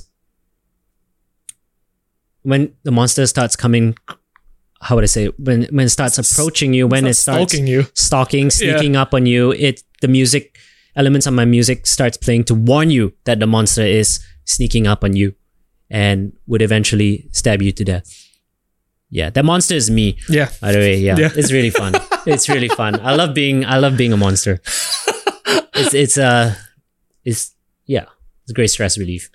It seems that you're able to move fluidly between these different mediums that might seem a bit daunting to some individuals. Have you always held this particular? Okay, have you always felt like this was a particular challenge that you just wanted to take up? Because for like a music artist, let's say if you do to conceptualize marketing for, let's say, the song, I would imagine like the furthest one could probably think is to do a certain type of marketing collateral, but you had the idea to do like this particular game, to spend hours, effort, and even headspace to conceptualize it with another team. That is pretty dope. Yeah. So what do you think about yourself drove you to take on these particular challenges? Yeah. It was fun, man. Okay. Like at the end of the day, it's just a lot of fun. And it's they're all my interests. Games, videos, like music videos, all things that I love. And so I want to experience, and I want to put myself in and create experiences for others, you know? So I'm not doing it just for the sake. I never do it just for the sake of marketing. I do it because I enjoy it. I enjoy it. If there's this rule where whenever I make a song, whenever I think of a campaign, marketing campaigns around it, I want none of it to be boring and to be the same. If it bores me, it's probably going to bore everyone else. So I want to like surprise myself and make it fun for myself by giving a new experience, a new way to experience the song, even if it says something as different, something as far-fetched as a game, for example. Yeah. Like that is exciting to me. And so yeah, if I'm bored of my own stuff, like I don't want to share that. I don't want to waste people's time. I don't want to bore them. There's so much information out there. There's so much media out there to consume. I don't want to be another carbon copy, or I don't want to be another spam song, spam music video for someone to watch and felt like they wasted like 3 minutes of their life listening to or watching. Like, you know, I want them to feel entertained. I want them to feel inspired. So that's what I try. I try to not bore myself, first of all. And that usually works. Because I am very much less of ADHD now, more ADD. So not without the hyperactivity, you know. So attention deficit disorder. Yeah. So I can't get distracted very easily. I can't just sit down doing like in front of my computer all day. Like I have to like do different things, move around. Yeah. Same goes with my businesses. That's why I do a lot. So yeah, I mean, is there a reason why you're always the consistent character within your music videos? Like the clown? The clown. I think in one of your music videos you were the janitor and you were the individual, the main characters. Is there a reason why it's always you and not like someone else? Oh. That's a great question. I never ever thought of getting someone. I've never ever thought of getting someone else to. Maybe I should. Interesting. That's interesting. Thank you for your.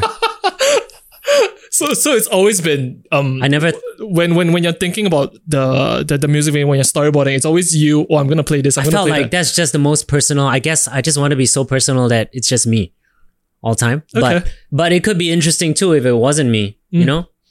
In the future, I'll look into that. But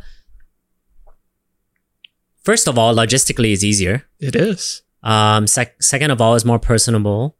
It's more personal, and thirdly, it's also quite a lot of fun playing characters, which I've always enjoyed doing.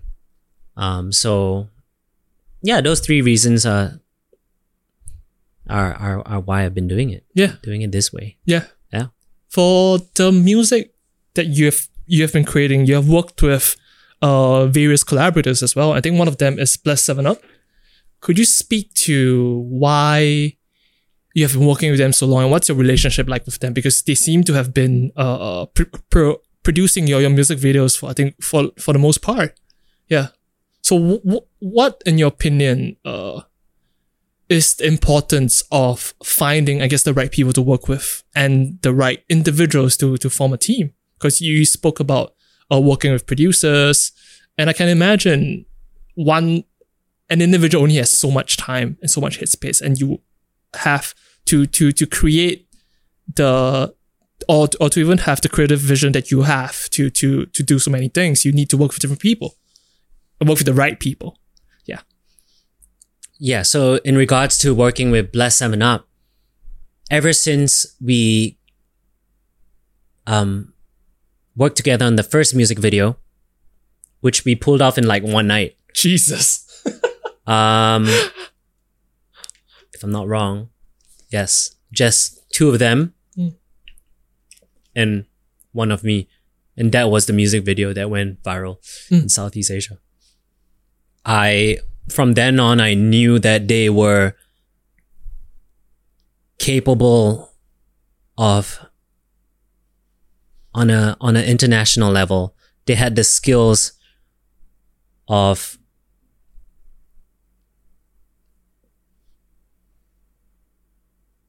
international quality. You wouldn't, for someone who's outside Singapore watching the music videos that they produce, they wouldn't say like, oh, it's a Singaporean production, you know? Because there are other music videos which are not as polished. We could say, or the production value doesn't seem as high. These guys, they managed to create high production value, very creative storylines, and very reasonable budgets. I thought that was just the jackpot for a musician. Like yeah. And that was why it just became a marriage in a musician with a musician and music video creators. Yeah. How much was, let's say in working with them, how much of it, let's say for a music video, is you dictating and you telling them, showing them the storyboards and, hey, I want this here, I want that here, and how much of it is, or perhaps how much of it is them having their own artistic input and you two coming to like a consensus? How does it work? The most important thing that I feel is that they are amazing creatives. They are super artistic. They have great ideas. That's good. Yeah, that's important. And so that's really, the most important thing. They're not just video editors or cameramen, you know. They are directors in essence. And I believe that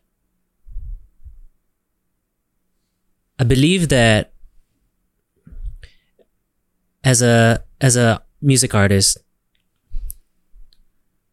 you shouldn't be doing everything on your own. You shouldn't be dictating every single detail, you know, in your campaign. Don't get me wrong. I mean, there are artists who are in control and who has all the micro details of their music, of their song, their music video, their everything, right? And it turns out wonderfully. But for someone like me, I like to collaborate more than dictate. There's a difference there, yeah. There's a difference. So I enjoy empowering others or giving them the reins of creativity of them to express what they want to express. And although of course it's based off my song, in this case with Blessed Seven Up doing the music video, and perhaps I tell them what my concept was, I let them fill in all the blanks and let them do their thing, what they feel is fun, what they feel works. Yeah. So there is a mutual level of trust and respect between you two as creatives. Oh, interesting.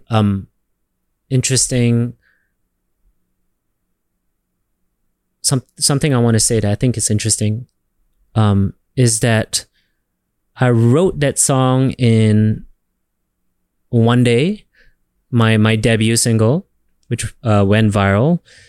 It was written one day, And like I said, I think about marketing during my session. And so when I was writing that song, I had recently watched the Joker movie, the latest one, which was like 2 years ago, maybe. Joaquin Phoenix, that guy. Yeah. So I thought I've always related with the Joker a lot and his the emotions he struggles with. Oh, like thereof. right. And so I don't know. I decided to kind of put myself in his shoes. Okay. I played my own version of the Joker in that song because it was very appropriate to do so. It was a song about abandonment, depression, addiction, those themes. Yep. So I felt like, it was very, very Joker-ish. So I decided just to give a Joker laugh in the recording itself, in the session, just for fun. And if it doesn't work, it doesn't work. But it ended up being ended up being a character that I still play to this day, and is becoming my mainstay, becoming my main character, you know, that represents the dark side of me. And at that time, because the Joker movie was still very popular, then the one with Joaquin Phoenix, I decided to release my song 1 month after the recording, as soon as possible, while the movie was still out there. Because I felt like it was a very Joker-esque kind of movie, almost like a song that you can imagine being played in the movie itself. You know, it's within that vibe. Yeah. And so it did really well. Like I said, it was trending on YouTube. So, and then Universal called me up, and I even worked with SOS Samaritans of Singapore.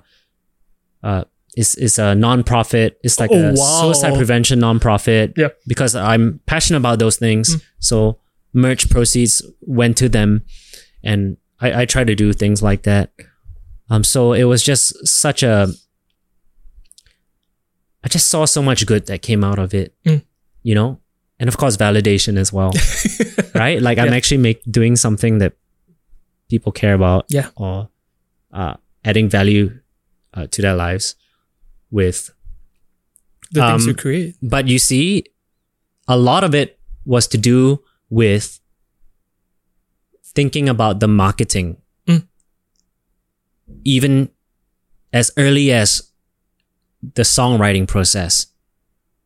Or else I wouldn't have, or the recording process, you know, I wouldn't have done that laugh if I didn't think of. That's true. Yeah. Didn't think of being my own version of the Joker, because I knew the Joker movie was very popular at that time.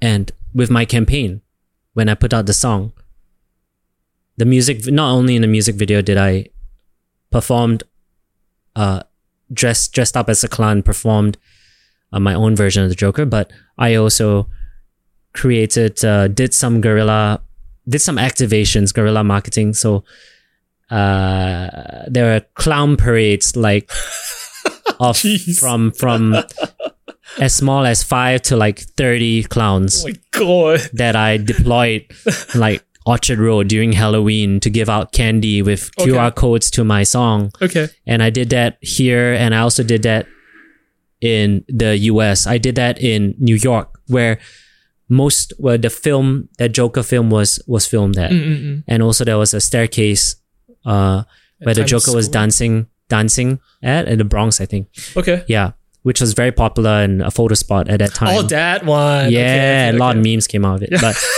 yeah, it's cute. Yeah. But then I had clown parades, even LA, just for fun. But like I had a poster boy go out and stick posters up on that very staircase. Yeah. That very viral, popular staircase. And the posters was simply text that said, Joker is back. Joker is back, Joker is back, Joker is back.com. Yeah. Which, you know, people would be intrigued. People were interested to know like what this was about because the Joker movie just ended at that time, right? Mm-hmm. So what's this? Like they were interested, and the poster boy was also like shouting out like Joker's back, that kind of thing. Yeah. So that link led them to my music video. That's cool. And I had conversions from those activations of my clown parade. And that's just one of the fun things I like to do.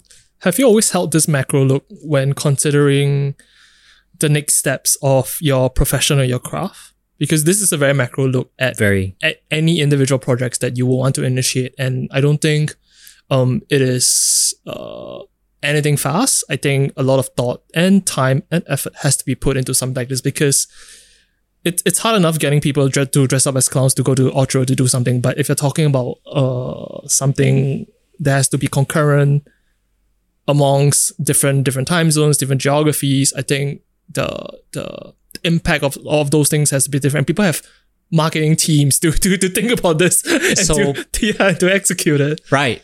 So it does seem like everything that I mentioned, a very big undertaking.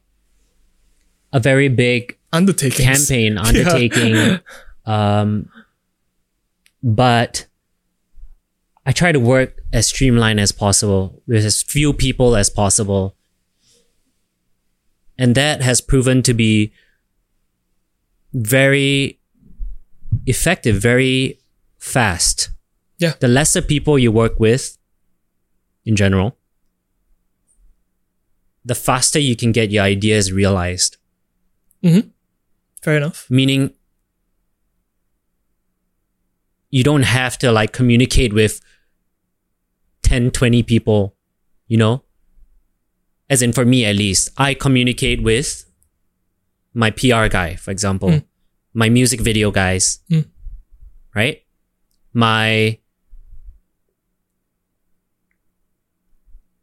That was it actually. That was how streamlined I go. I have one PR guy. Yeah.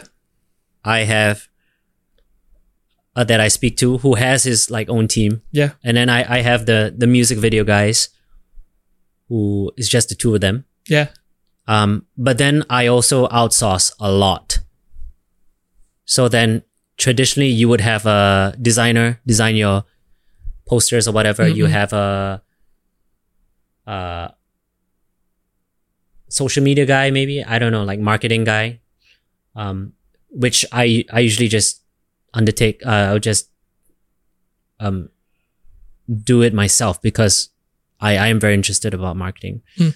So I just plan out I just think of what I want to do, and then I outsource that, and I delegate those tasks to these guys who just do like a one-time job. Yeah, you know.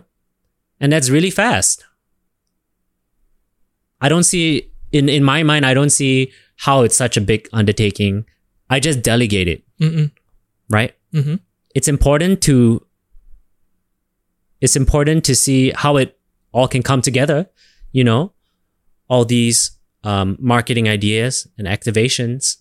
But at the end of the day, if you let other people do what they're good at doing, you know, things will move fairly quickly.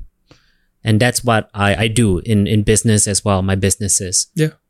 and in my music. Yeah. So before I move on to your various businesses, one last thing about your profession in music. I'm curious to know, behind the successes and everything, what do people not see? What do people not see?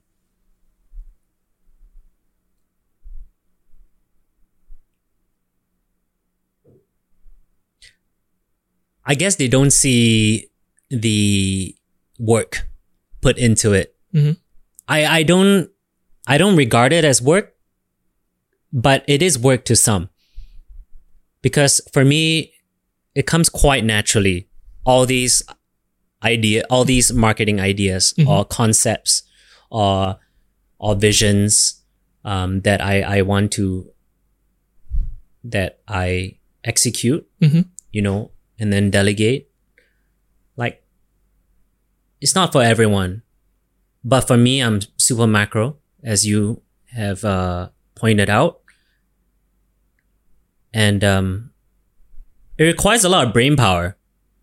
It requires a lot of internal resources as well as external. Like, it requires budget as well. So that I have to, that comes out my own pocket as well. So it's not, I wouldn't say it's easy, as well as keeping up with the latest algorithms of platforms. Yep. Or even on which platforms they post it on. I think all these different things factor. Kind of what works on what works on one platform might not work on the other. So just things like that to be aware of requires effort. So what will convince you to take the risk? Is there a point at which you will have a look and you will discuss if, I guess, yourself or someone you trust, and you will talk about it? But at what point do you think the risk is worth it? Is there even a point? Like, or is it more like, hey, this is what I really feel for. It's just a gut feeling and I go with it. Like, what is it? I always say go with your gut. Make as calculated a risk as possible. I mean, with your risks, be as calculated as possible. But at the end of the day, if you still feel like it's super risky, but you feel like you want to do it, you feel like it could work, it could bring something positive. Something positive could come out of it. Just do it. And I've always stood by that. And I've always gone with my gut feeling. And I've also spent a lot of money with the campaign. Some campaign ideas are costly. Can be costly. Yeah. Yeah. But if you don't try, you'll never know. And so even if you try and you fail, you learn from that, right? I'm sure you've heard about like people saying a failure is not a failure if you learn from it. Like, failing is not a failure. Failing is a lesson. Yeah. Which actually contributes to your decisions in the future. So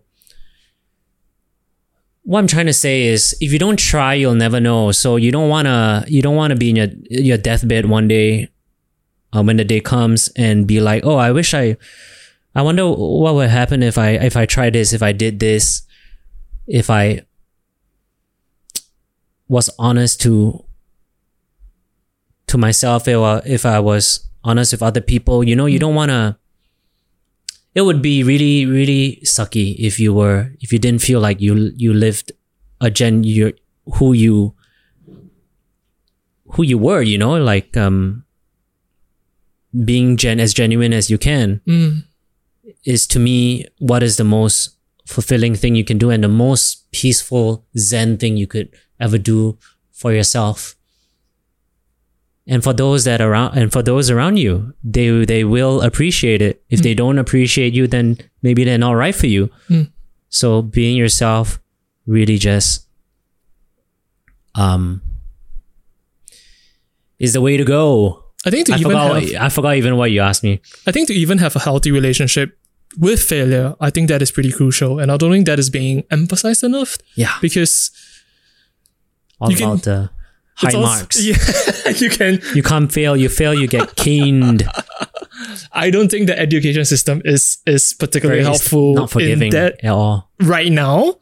But so the last point about your gut, the ever-present gut, has there been a time or has it been something that you trusted your gut but it backfired and you learned from that? Yeah, of course. Many times. Many times. Could you speak of one particular experience that you are keen or willing to share? So I went with like, this was, so I had this idea of putting out an Instagram album. What is Instagram album? So 1 minute songs. Okay. Because you can only post 1 minute videos as a post on Instagram. Yep. Right? And so I wanted each of those posts to be one song. And then I'll stack it up and have like 27 songs. Because I turned 27 at that time and I wanted 27 representations of, just 27. Interesting. Okay. 27 sides of yourself? Not sides.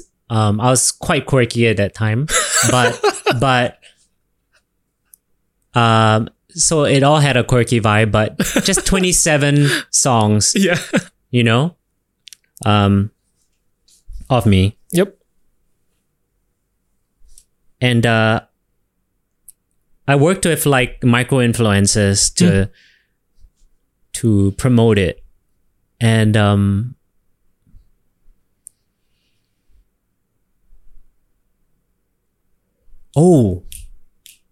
I know why I pulled out of that. What happened? I remember now. It was not because of the micro influencers. They were fine, right? They were doing what they were hired to do. But I tried to game the system on Spotify at that time. Mean? Yeah. Basically, I had friends who would play my song on repeat, so that it would rise up in the algorithm and then expose me to more people. You know what I mean? Yep. And so I had a number of people do that when my song, when those songs, they're not, I never actually released them officially because they were taken down. Oh, I did, and then it was taken down. It was flagged because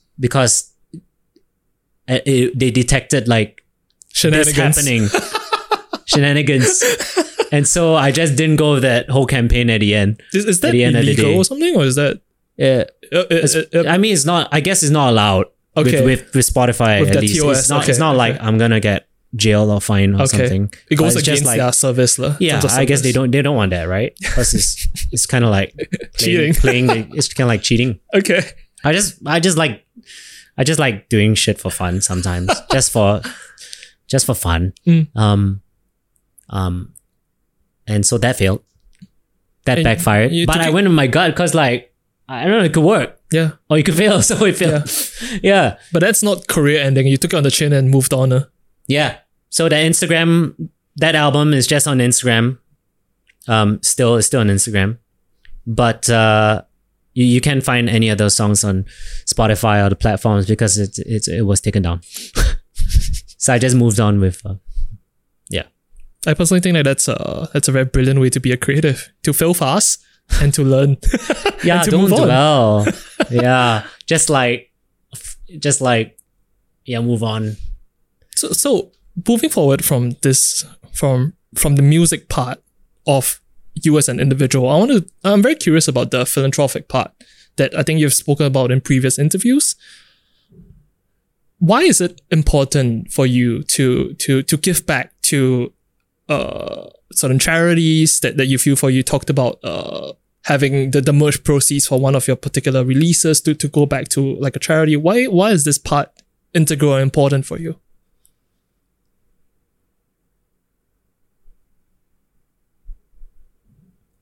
It's important to me because it's always good to help others. I feel also by helping others, you help yourself. It can be contradicting because people say you need to help yourself before you help others, but it can work vice versa, you know, as well. There's something about innate to human beings where you feel good when you help other people. And I feel good when I help other people. It's just as simple as that. Yeah. Interesting. So you can see it as something selfish. Like I do see it also as like, you know, it's making an impact because I'm, you know, it's making an impact. I don't know how. I didn't look at the nitty gritty, like show me proof that this actually goes to this person who is in need or whatnot. Like I do have to put some trust in these, organizations, right? Because that's what they're supposed to do. Yeah. But I do believe it makes some sort of impact. Yeah. And at the end of the day, I do feel we are all, this is just what I think, but I do feel we're all selfish individuals. Yeah. Right? Definitely. As humans are. Yeah. Right? Or else we wouldn't have survived. It comes with the package. It comes with it, right? Without instructions, but it comes with it. Yeah, it's built in. So yeah, I feel good when I help others. So it is for me. Very interesting. I would like to close off this conversation talking about the parlor. And I think that so the whole concept is particularly interesting to me. So for individuals who might not have heard of the parlor, could you please talk about it? What is it and why was it important for you to even start it up here in Singapore as well as in Seoul? Yeah. So pretty much the one-liner or the elevator pitch for the parlor, what it is a safe space for creatives. At the end of the day, any parlor that you see, I mean, right now there's only 2 parlors, one in Singapore and one in Seoul. They are for creatives, right? Or those that want to be creative, even enthusiasts. And essentially, it is a creative space. The one in Singapore are 5 creative businesses under one roof. In a 3-story shop house. That's pretty insane. That's what it is. The one in Seoul, and every parlor will be different, wherever it is, to best contribute to the scene. The one in Seoul is a big basement, a big white basement with a bar. Ooh, nice. And white furniture, right? And that is because we wanted to create a pop-up space for any creative, for anyone who's in fashion, anyone who's in the arts. Visual arts, who wants to hold an exhibition, you know. So pop-up stores for fashion, exhibitions, even performance art. There's enough space for that there. And of course, music, live music, DJs, bands, and a bar to service all of them. As simple as that. That is the Parlor Seoul. And to emphasize a little bit more on the Parlor Singapore, bringing it back, the 5 different businesses are the bar and bistro. Mm-hmm. So that is creative as well. Cooking is creative. Definitely. And no doubt. It's a tap room. It's a craft beer tap room. So that's really creative as well. Curating the beers, the beer. There is a music production school. The only Ableton school. Official Ableton training center in Singapore. So we teach the software. Yep. Ableton. There is the Music Parlor. So that is a recording studio. That's the first business I actually started. There's another branch, the first branch in Peninsula Shopping Center. I started 5 years ago. So there are two branches to this business. Yeah. There is Free Flow, which is a photography studio. We have that. As well as the parlor itself. It has like a co-working lounge area where we do workshops at, we do flea markets, and in throughout the whole shop house itself. The parlor in Singapore partners up with visual artists to feature their work on our walls and to have them for sale. And I believe all these are housed under one roof. Yeah, under one roof. Why is it important to have it all under one roof? Because they complement one another. I believe the Parlor Singapore is a little creative ecosystem of sorts. And there's so much collaboration, cross collaboration that can happen between each of these businesses under one roof. And together, bringing all of these complementing creative businesses under one roof really just creates a stronger pull for any creative at all to come in through our doors and be like, oh wow, this is interesting, or this is cool, I want to record here, or oh wow, I want to do a workshop here, or it's like creating sort of a rainbow. A rainbow for the individual to pick from. Like, what color would I like? What color do I feel more drawn towards today? There's a choice to also experiment. Maybe, I've always liked black and white, but why not I give it a shot? I give pink a shot, for example, and see where that takes me. Yeah. So that's very metaphorical, but what I'm trying to say is that there's so many kinds of creative businesses, like music, there's photography, there's food, drink, visual arts and stuff. I feel like someone who's interested in craft beers, like they might be interested in music and explore that. Yeah, explore the studios there. Fair assumption, yeah. Or those who are interested in music would want to have their photos taken. Yeah. Or videos shot, for their artistic purposes. And so we've seen a lot of that, a lot of these spillovers and seeing people step up to it to try new things. Yeah. I think that's really the first step, right? Yeah, to even be, I guess, brave enough to want to try something different, because I think being getting proficient in one thing is in its own journey, but then being comfortable in that and not wanting to try, I think that's another journey to go on. Yeah, exactly.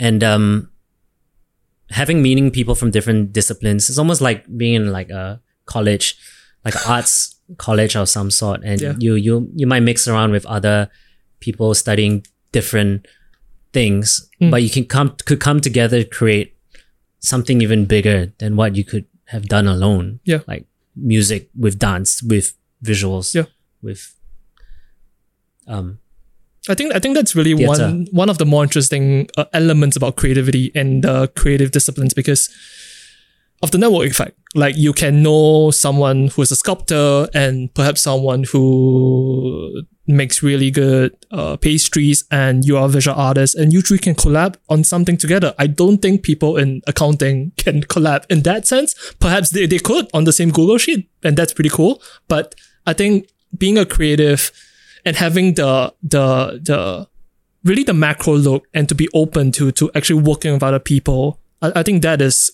something really special and should be encouraged.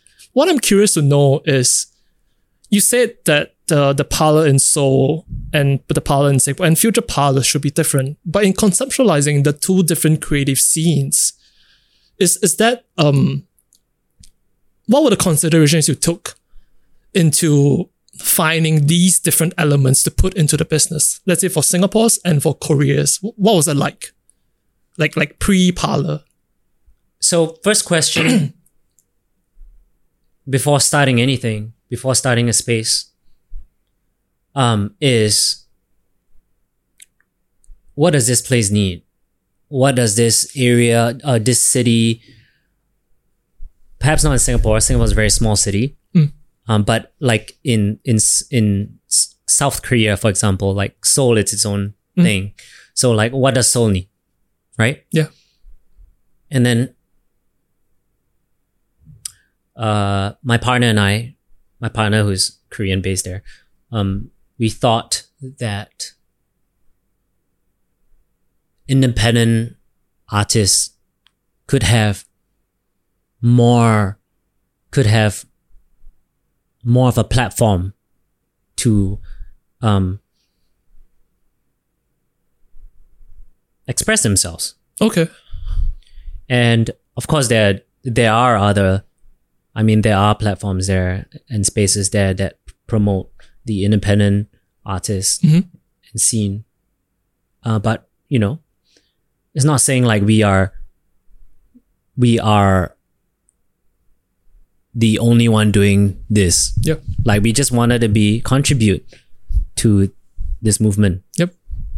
And that was what we did in Seoul.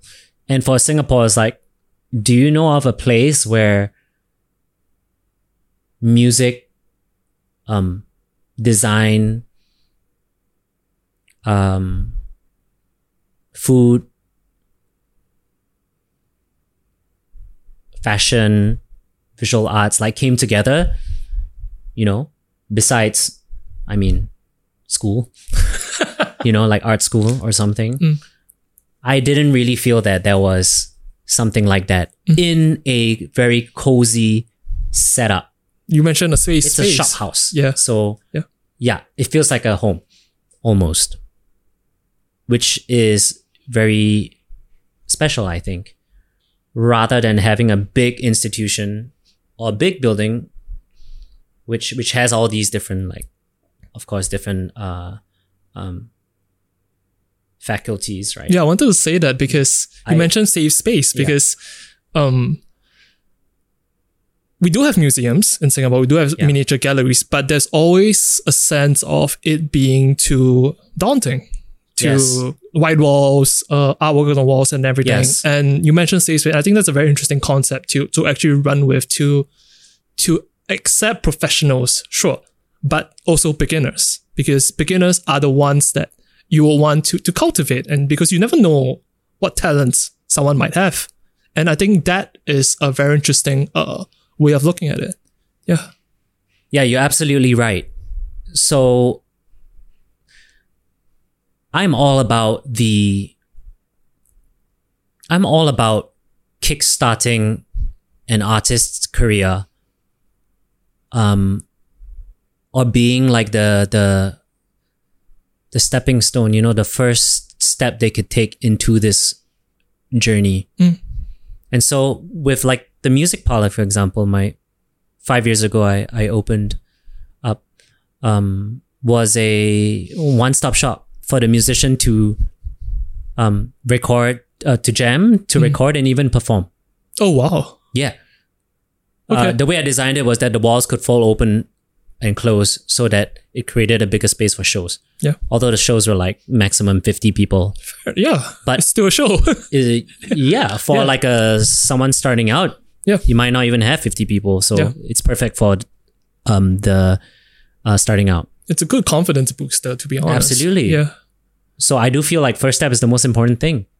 If you don't take the first step, you'll never go anywhere. So I really think that's very important to be able to encourage the first step for any artist, any creative. And that's what I've always been most passionate about. Yeah. I think in closing, I do have one final question. As an entrepreneur and as a creative in Singapore, what do you think we can do better? And what do you think we're doing right? That's because you are a creative, a true creative, and you are an entrepreneur as well. And sometimes these two don't mix, but there are also times when these two are symbiotic. They run perfect in tandem. And it seems like with the parlor, there is a very good equilibrium of it being a creative endeavor as well as a business endeavor. So I'm just curious to know, because drawing it back to a local context in Singapore, what is Singapore getting right and what can Singapore improve on?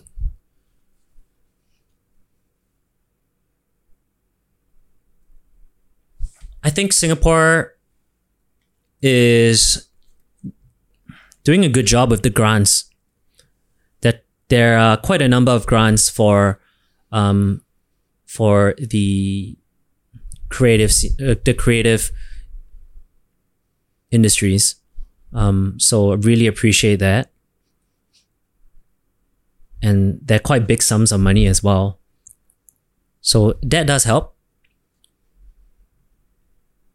But I feel like we can have more creative spaces. And of course, I am biased. I mean, that's like one of the things that I love, which are creative spaces. More safe spaces, like the parlor or something, totally different. But as long as it makes a creative feel safe and it empowers the creative, gives the creatives the platform or the tools to have them do what they do best, which is create. I think we could have more of that. We could have, especially the small ones, especially the small creative studios or small creative spaces. Like those, to me, are the most important because it allows creators to take the first step. They're like the gems. Yeah. It gives them the confidence to then take the second step, third step, and onwards. The most important thing, though, for any creative, I feel, is collaboration over competition. That's really a motto that I feel any creative, not just a creative in Singapore, should always aim to achieve. To greater their art is to collaborate with other people to expand your perspectives and horizon of creativity.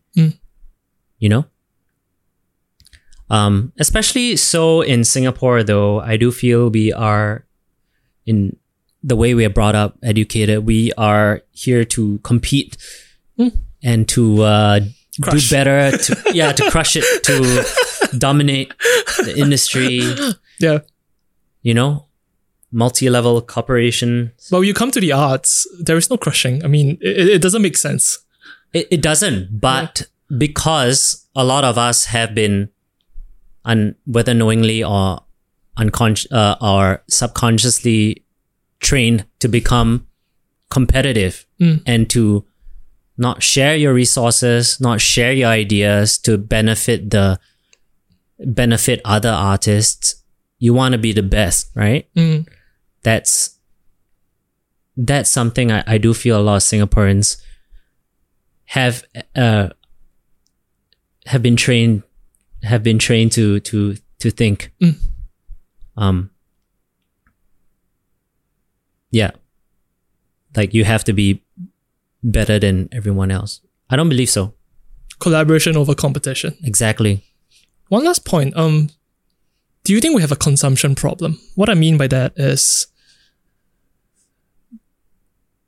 as Singapore, when talking to people I know, or when reading articles online or reading forums online, it always seems to be that there is a culture issue. What I mean by that is, like, because of us being a young state and we have progressed so fast across the years, kudos to that. But our culture is always imported. Imported meaning we look to the West, we look to Japan, we look to the East. It's always imported culture, whether be it through media, through content, through people we look up to. It's always imported culture. Nothing wrong with that. But being an artist and an entrepreneur from Singapore, do you think that there will be a shift perhaps in the future? Like, this idea of being made in Singapore is more than just a marketing buzzword. It's more than just marketing lingo. Like, people will actually be proud to be regarded as hailing from Singapore and being exported out into the world. Because, yeah, I'm just curious to know your thoughts on that. I believe so. Absolutely. We are seeing such great art coming out of Singapore, such great artists or personalities, and seeing how encouraging it is becoming, like with the government actually encouraging these and funding it with the grants and stuff, as well as just in general, younger parents being more supportive of their children, pursuing the arts. That would create and is creating a major shift, and more artists are going to be let out into the industry, into the scene, and that's just going to make it grow and mature ever so beautifully, and so the best is yet to come. Yeah 1000%. I'm very, very excited to see where it's going to go. And I believe that's a fantastic way to end the conversation. Thank you for your time. Where can people find your stuff? Thank you so much. They can follow me on Instagram. That's Jayfunk, JAYEFUNK, and DM me anytime. I'm